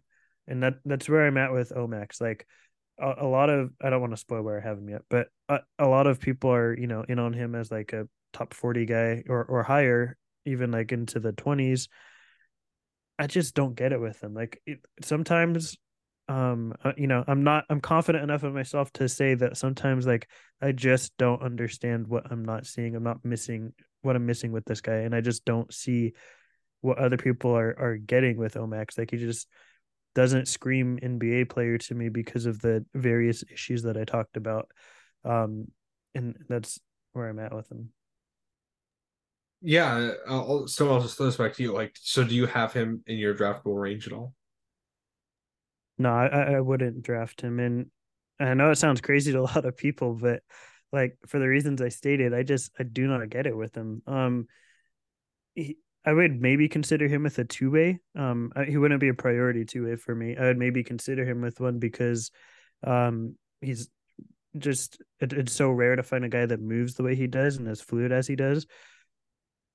But there's just so much to me lacking that it's like is it meaningful enough at an NBA level to really make a difference? So that's where I'm at with. I have him 76th on my board, which is probably the lowest anybody's ever going to have him. But I don't understand what people see and what I'm not seeing with Omex, and that's not necessarily like a dig on anybody that has him higher, because I'm sure you guys even have him higher than I do. But um, I feel like I'm missing something, and I'm just not understanding what that is at this point. So I'm just going to rank him accordingly. Yeah, fair. I have him in my like last draftable tier, which I have since adjusted to be like guys I would draft and give a two-way. I have him right below Ryan Rupert and right above Hunter Tyson. Um, I I I just I think if he hits, he's like a fine 3-and-D wing, a rotation wing. I don't see a ton of upside there. But he can do one specific thing really well, which is like chase shooters, guard those types of players, and do some stuff at the point of attack. I think he can hit some shots, and then everything else is just sort of ancillary. But I think that's enough to at least take a draftable two-way bet on. So that's kind of where I'm at. Coop. So I have him at the very bottom of my draftable guys, I guess.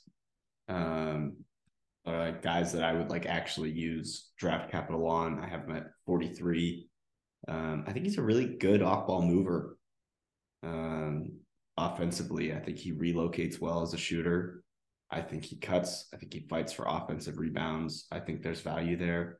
I don't really buy the handle. I think he moves all right, but he's just so off balance all the time.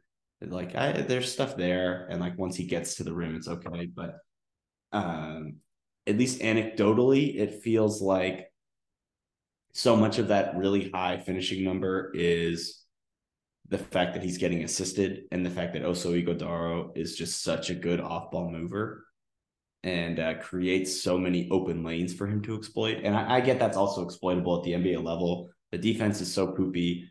I don't know if the shot doesn't get to league average, he's not an NBA player. Yeah, there's so many questions and rough things there. He's 6'8" and kind of moves and has some funk and is a solid cutter, finisher. He's got some stuff there, but just not somebody I'm super into. I understand where Stone is coming from because there is like almost nothing from a concrete standpoint, but there's a few intangible, funky things there that I can't ignore. All right. Let's move on to the last guy we're going to talk about tonight. That's Andre Jackson Jr. Andre, of course, played on national champion Connecticut, was one of the best players on the best team in the country this year. He's a November 13th, 2001 birthday. He's 21. He will turn 22 about a month into his rookie season. So the oldest guy we're going to talk about today is from he's from Albany, New York, which shout out. He this season at Connecticut, one of the wildest statistical profiles you'll see. 6.7 points per game, 43.2, 28.1, 64.6 shooting splits, grabbed 6.2 rebounds per game, 4.7 assists, 1.1 steals, 0.5 blocks, almost 2 turnovers, 2.8 fouls, 50.9 true shooting. Oh, Jesus Christ. Sorry, I did not even realize it was that bad. 7.9 offensive rebound rate, 26.7 assist percentage, 23.1 turnover rate, 2.2 steal, 1.8 block on 14.5 usage. He dunked 29 times this year, shot 66.7 on close twos, 31.8 on long twos, which are basically all floaters. He took a lot of them, did not make a lot of them.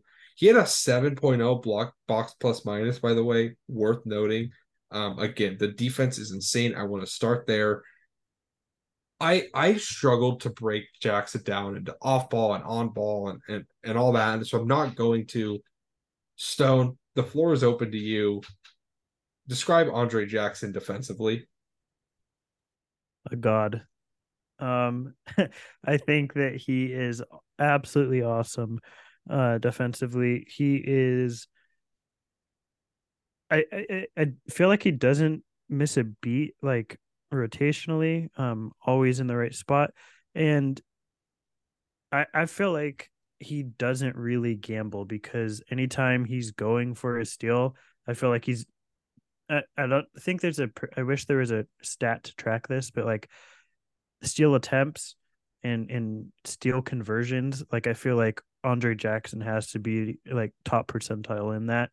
Because I feel like most of the time that he's going for a steal, he's coming away with the ball. And I thought that was really impressive. Um, I think that he can be whatever you want him to be defensively. That's like what I really like about him. He could be your point of attack defender. He could be your wing defender. He could be your low man guy, where he is rotating and being like a legitimate help side rim protector. Like any of those things, I feel like Andre Jackson can fill that role and fill it really, really well. And that is huge to me. He's not going to be guarding centers. That's about the only thing I felt like defensively he's not going to be, which, at 6'5" or 6'6", that's uh, just what it is. But everything else, like his hands are really good, digs at the nail really hard. You talk about motor, like this guy ranks probably top of the class, or just about, on the short list of motor guys. Like from the minute the game starts to the minute it ends, he is giving his everything. And it really comes across on film. Like he's just everywhere, and he doesn't run out of energy or stamina. It's really impressive. He's doing whatever you need him to any given night. I think that's the sell with him, for an NBA team defensively, is like the coach can not only feel comfortable about having somebody that is really good at their position that night defensively, but he can be whatever you need him to be each night defensively. And I feel like that is really big sell for any team and coach. And that's I'm all in on him as a defender, if you can't tell. Yeah, he does everything. He's like the king of chase down shot blocking. He'll come out of nowhere. He's super athletic, and he can just his hand placement is really good as a shot blocker and as a disruptor. He just flies around. Like his combination of athleticism, timing, like hand placement, like hand-eye coordination, hustle. Like the motor is truly generational, in my opinion. Like he just every single ball, every single thing that you can hustle for, that you can try to fight for, he is fighting for. He is battling every single second he is on the floor. And sometimes, that doesn't work out, and he runs into foul issues. I was joking around earlier in the pre-show. He had a 6.8 fouls committed per 40 as a freshman at UConn. He's cleaned that up to 3.9 this season. But like, he really gives a shit, and you can tell. And he's really good. It's not just like empty, like, oh, I'm trying my hardest, like Gerald Green 2018 playoff run defense. Like, oh, I kind of stink, but you can tell I'm really trying, and that's what matters at the end of the day. It's like, no, Andre Jackson is trying his hardest, and he is getting shit done, and he's helping your team win basketball games on the defensive end, and he's awesome.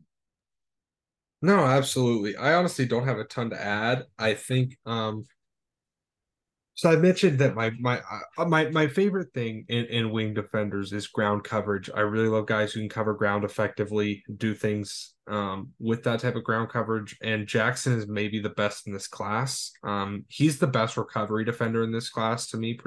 I mean, okay, Wemby caveat obviously, but probably him and Ahmed are the two best like recovery defenders in this class. Like, and that's not just like chase down blocks either. That's also, you clip a screen too hard, you dive into that passing lane, take away the pocket, or you block him out and take away the lob, whatever. You get yourself into help. His closeouts are really good. He is excellent at the nail. I just love in general you mentioned like all his steal gambles feel smart. And I think it's because he can get away with being super gambly and then still recover to his man. He makes mistakes. He does. I'm not going to pretend he's like perfect. Like he is a bit more erratic, But I in general, like I think his defense projects as elite, like uber elite, maybe even. He could potentially be the best wing defender in this class, on the ball, off the ball, in terms of just totality of his defensive game. That's definitely in reach for him, I think. And that's not even to say like, he could just develop into a stopper too. Like I should have mentioned the size earlier, but I didn't. But he is measured at 6'5.5" at the combine, so 6'6.5", you would say, something like that in shoes.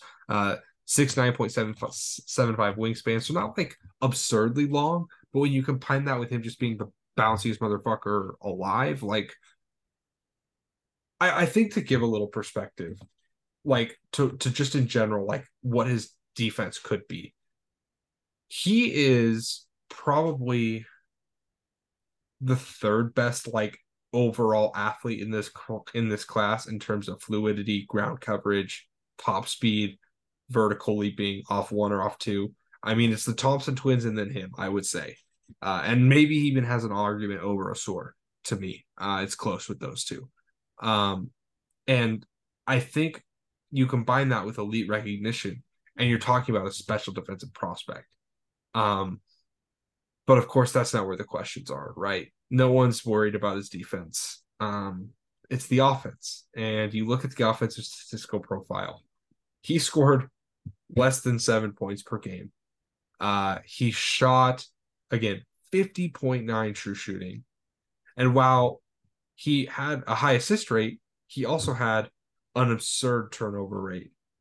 And I'm still questioning where I want to view the offense. Coop, I'll throw this to you. How'd you feel about Jackson's offensive game? So I'm gonna have to play the evil part here because Stone is gonna be evilly high on him. But the one thing that I will say before I get into the negative is that as an off-ball mover, I think he's perfected oh, you're gonna sag off of me. Okay, well, I'm gonna get a wide open layup. He's such a good timer as a cutter, and he's like, especially like next to Sonogo, Caravan, Klingon, like guys who can really actually make passes. He's just constantly like manufacturing angles for other guys to make passes to him when he cuts. And now to the negative. The shot is non-existent. He will shoot. And I like that he does shoot, right? Like if he's wide open and you're going to leave him wide open, even off the dribble, he's confident and he will take the shot. He can't shoot. It's ugly. The process is ugly. I can't break everything down there, but it is a bad jumper. The floater touch, like we talked about, is awful. I think Stone texted us like a month ago. He was watching Ajax film and he was like, I think I just watched Andre Jackson miss 9 straight floaters in a row. And it's like, yeah, that'll happen sometimes when your touch is like that awful. And my biggest problem is that he makes a lot of the same mistakes every single game and just doesn't change his processes at all, as like a playmaker and a ball handler. Like he has more charges of like, oh, I've seen you do this exact same charge 40 times and you're still doing it by the end of the season. It's like you're in March Madness as a junior and you're still committing like a super basic charge where you should have just made a kick out and stopped running. Like, how have you not learned your lesson now? It happens like 4 or 5 times a game. It's infuriating. He does sometimes also try to get too cute as a passer and like force stuff that it's like you could have just thrown like a normal pass. Like he's so good at throwing like, oh, here's this little dump off behind my back. Here's this little cool angle that I manufactured out of nowhere. It's like just throw the easier pass. He gets a little too cute. That's not to say I don't like him, and I'll throw it to Stone to spin the more positive stuff. But somebody has to be the negative Nancy here. You're completely right because I don't know if he can score in the NBA. That really concerns me. Like he just might not score. That's a big issue because the shot's not there. Like you mentioned, he'll take them, and I like that a shooter with his lack of ability, that low caliber of a shooter generally has a level of hesitancy to put them up. Jackson does not, which, good for him, but they're just not going to make him.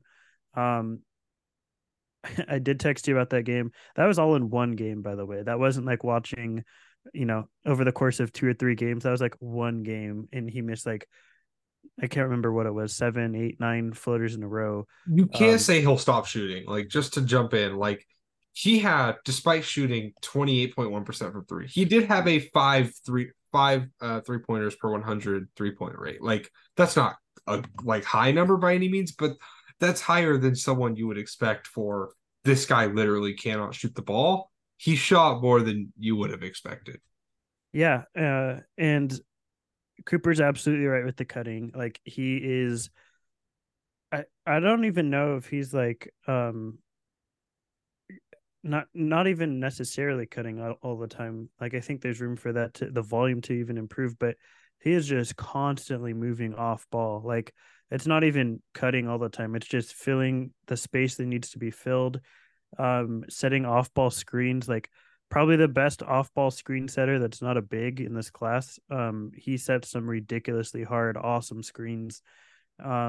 If you want to get creative with your pick and rolls, like, Andre Jackson is the guy to do it with. He If he can cut like that, I'm at a point where it's like, does it change much with him? Because he even finish those if he's not dunking it? Like, I'm kind of scared if he's putting up a layup. Even I don't know if that's even going in off of a cut. Like, I don't know how much it matters, but we're all coming with the positives, and why I'm so insanely high on him is, I touched on his defense already. Like, that's a big portion of it. He can't score. He does literally everything else at like an elite level. He he is, like I mentioned already, setting screens off ball, always moving. He's just tiring out his man the whole game. Whether it's him hounding him defensively or on offense, just moving, for the entire game. I don't think the turnover rate is indicative of how high feel he is by any means. Like, I think he's just a really high feel player who is a little audacious in what he tries to accomplish as a passer, but I don't think that's something that is like a huge drawback, because I think it's something that can be pulled back from him. Just rein it back a bit. Like, I think he sees the court well enough to see that there's probably better passes to be had, and in like a scheme, he could probably execute them very, very well. He is like one of the most, like, just like a nifty passer, right? Where it's just like touch passes galore. He could be in like the mid range. He sees a cutter immediately. It's just like hot potato, boom, it's to the cutter, and they get a easiest 2 points of the game. He is very accurate as a passer. He squeezes passes through windows that he shouldn't. And that's part of the turnover issue, where he can make them, but he can also not make them. I think that's an issue where he sees himself make them at sometimes, and he gets overly confident, like, oh, let's try this again, and it doesn't work. That's somewhat of an issue, but the fact that it's within his arsenal and passing quiver is interesting to me. He throws some absolute, like, bullet zippers to cutters from the top of the key. Like, if he's at the top of the key, sees someone, coming off of a schemed cut, whether it's to the corner, whether it's to the free throw line, to the rim, he can throw it and do like these one-handed zip passes between like 4 people and get it right to them. Those usually make it. The bounce passes, I think, is where the accuracy aspect comes in a bit more. The handle is not, it's not great, but it's not bad. I think that he's really herky jerky with the ball, in a way that's like maybe Kobe White-ish. Like, he doesn't have like an explosive handle. He's not got like a ton of moves, but he does like really crisp and quick crosses. where he's able to explode out more simplistic stuff. And I think that for what he does, it's good enough to get him the sort of advantages and windows he needs as a passer. Really good rebounder, even offensively. Like he just has a nose for the ball. Uses his butt really well, and then uses his arms very strong to keep guys out as a rebounding positioner. I like transition. I'd even mentioned the transition yet. Like he is, whether it's a catalyst of him with the ball, like just being super quick and faster than everybody else, or making just insane hit ahead passes, like he's going to be a major factor in transition.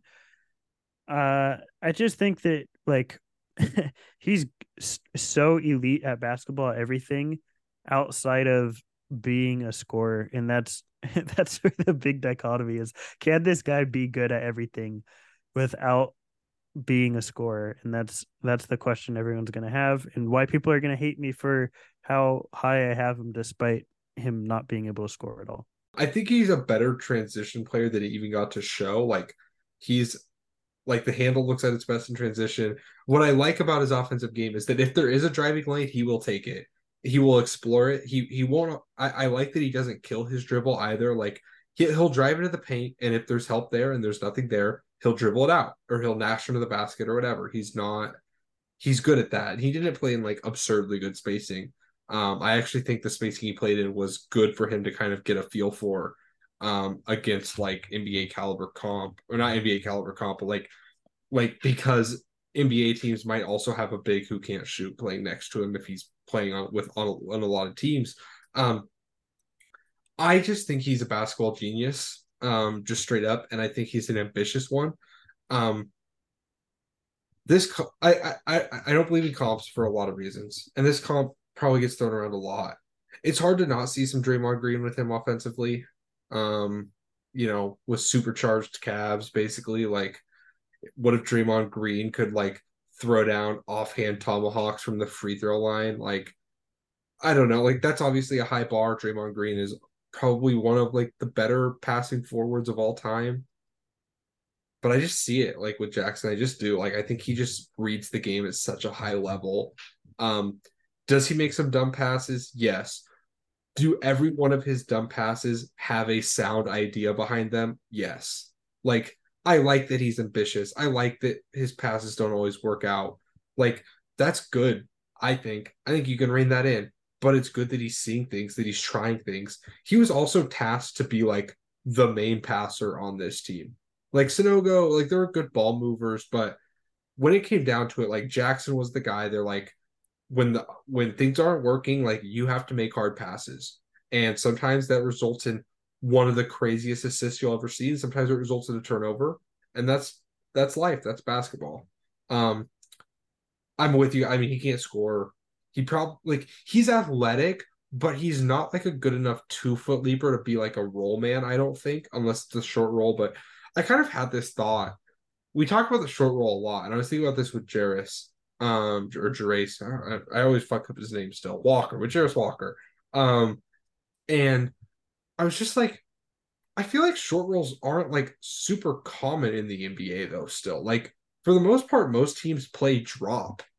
Like, they happen, but like I don't like to over-index short roll as being something you're really good at. Anyways, it's a conversation for another day. But like, he can short roll pass if Jackson was asked to. Like, but I don't think he'd be like a lob threat, really. He's just too small. Even with as athletic as he is, he's too small. We've even seen guys like, even like as good as Zion Williamson is, like, he's not like a great lob threat because at a certain point, like, you're just too small. Like, there's too much ground to cover. NBA athletes are too good. Even if you're an outlier plus NBA athlete, like, it's hard to be a 6'6" elite lob threat. He's gonna have to go to the right team. He's one of these players who is like, if he gets drafted by the Wizards, well, fuck it, like, whatever. But I've also gotten to a point where that's most guys, right? Like, so much NBA success is determined by who drafts you, who has a plan. And if he ends up on, I mean, the Warriors are the obvious team to point to, but if he ends up on like the Pacers, or I'm blanking on other teams, that's the thing, it is hard. Maybe the Celtics would be a great fit for him. Like, if he ends up on a team that could really use his skill set, and knows a way to like put him in this movement scheme and take advantage of his absurd intelligence, like he could return really, really like championship level value.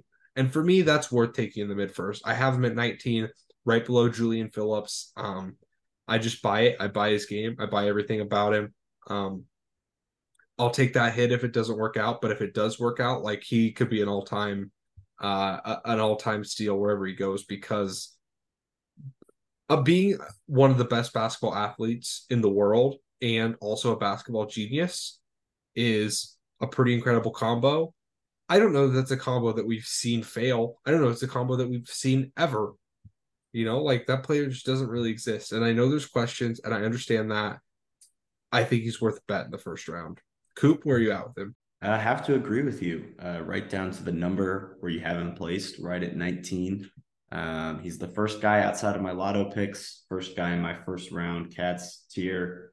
There's so much to the passing. I know that I was the Nancy negative, but like he is the ultimate DHO runner and also like an elite screener out of the DHO. There's actually a ton of offensive versatility for him as well because of how smart he is, even though he can't score the ball. There's so many different actions you can run with him because of the passing, because of the cutting, because of just the feel for the game and the motor and all that shit. And, I'd love to see him go to the Heat or like the Celtics is like a dream come true, or they're like just a smart team with smart players that can pass. And Jackson on one of those teams, I think he'll find his way there eventually, even if his first team is the Wizards or his first team is the Houston Rockets. I think he finds his way to a smart team eventually. And he just shows that, yeah, I kick ass and you should have drafted me a lot higher than I actually went. Flirted with the idea of having him top 10. I couldn't quite get there.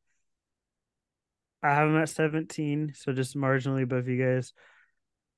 I would completely understand if someone had him in their like I couldn't see him as undraftable, but like in their second, I could totally see why someone would have him that low because when is the last time like I'm not one for like anecdotal like let's look at the past, when did this last work, but when it gets to a point of like has this ever worked before, like a guy that cannot score but is just so elite at every other aspect of basketball.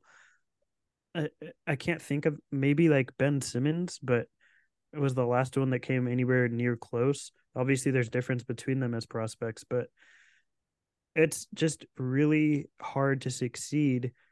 But at the same time, like Andre Jackson just might be so good at everything else that he makes it work. Like he's such a high field guy. He's so elite in other aspects that we've already gone over that maybe he's just good enough to supersede those age and how does he score questions, because he can contribute in every other possible way on a basketball court. So that's where I'm at with him. I have him 17. I think that I'm okay missing on him, which sounds weird because most people probably shouldn't say that, but I think that he is someone that if I miss on him, I miss on him and he didn't pan out, but I legitimately saw a pathway and had like, in my opinion, fair process and reasoning as to why I had him that high. So people are going to say that people are going to hate me for having him like legitimately 60 spots higher than Omax. That's fine. But I think that he's just an awesome basketball player that I fully buy. And full disclosure, like he's the Stone Hansen prototype of basketball player. Like I'm a sucker for these. If you can't shoot in our super high processor, I'm gonna buy into you. And I tried my best to hedge that and looked at this more objectively and put my my weaknesses aside for these sort of players. But I think he's just a really good basketball player. Yeah, no, I think that's all great. What I'll say with Jackson is like a final note here. Um, I I think a big thing in basketball in the modern NBA is just bet on special skills and assume that they can find a way to work. Um, I think we sometimes get too caught, and I'm not like this is not like you all do this, but I'm evolved or whatever. Like I do this too.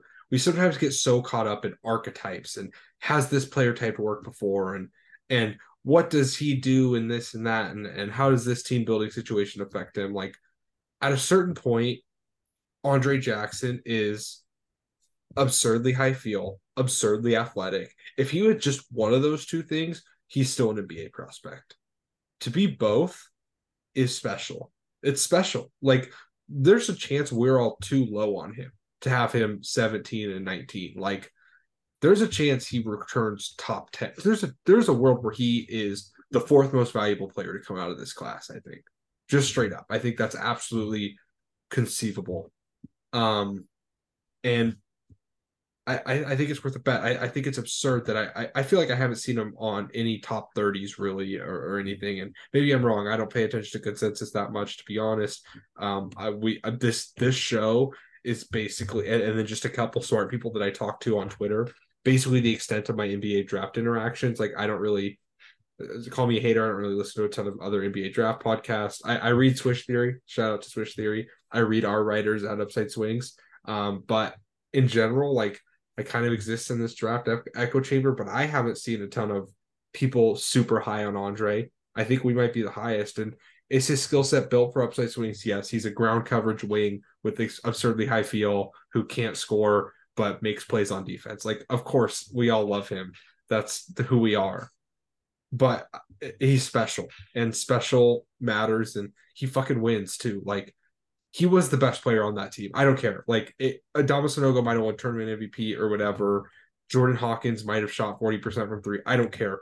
Andre Jackson was the best player on a national title team. And while that's not everything, that's something. And they were not just any national title team. They had one of the most dominant tournament runs ever. And anyways, I digress, but we like Andre Jackson. What can I say? What can I say? That's about all we got. I think we talked about some five funky forwards. The draft is almost here as we record this. We are 8 days away from the draft. As you hear this, it'll probably be about 6 days away from the draft. Holy shit, that's like scary to think about. We're trying to pump these out really fast. We're grinding tape. We're recording. I'm trying to edit really fast. If the editing gets sloppier the closer we get, just know it's because I'm trying to get edits done so I can watch film. Next Thursday is going to be the best day of the year, and then Friday might feel even better. But yeah, this is about all we got. For Coop at Ali_Coop_Coop. For Stone Out Report_Court, I'm at Bryce_14. Give us a like, review, all that fun stuff. Check out the website where the great Zach Padmore just posted his big board. We got a couple other contributors writing some really fun stuff. So check out all that fun stuff. This has been the Upside Swings NBA Draft Podcast. We hope Witter Ceiling. Thank you.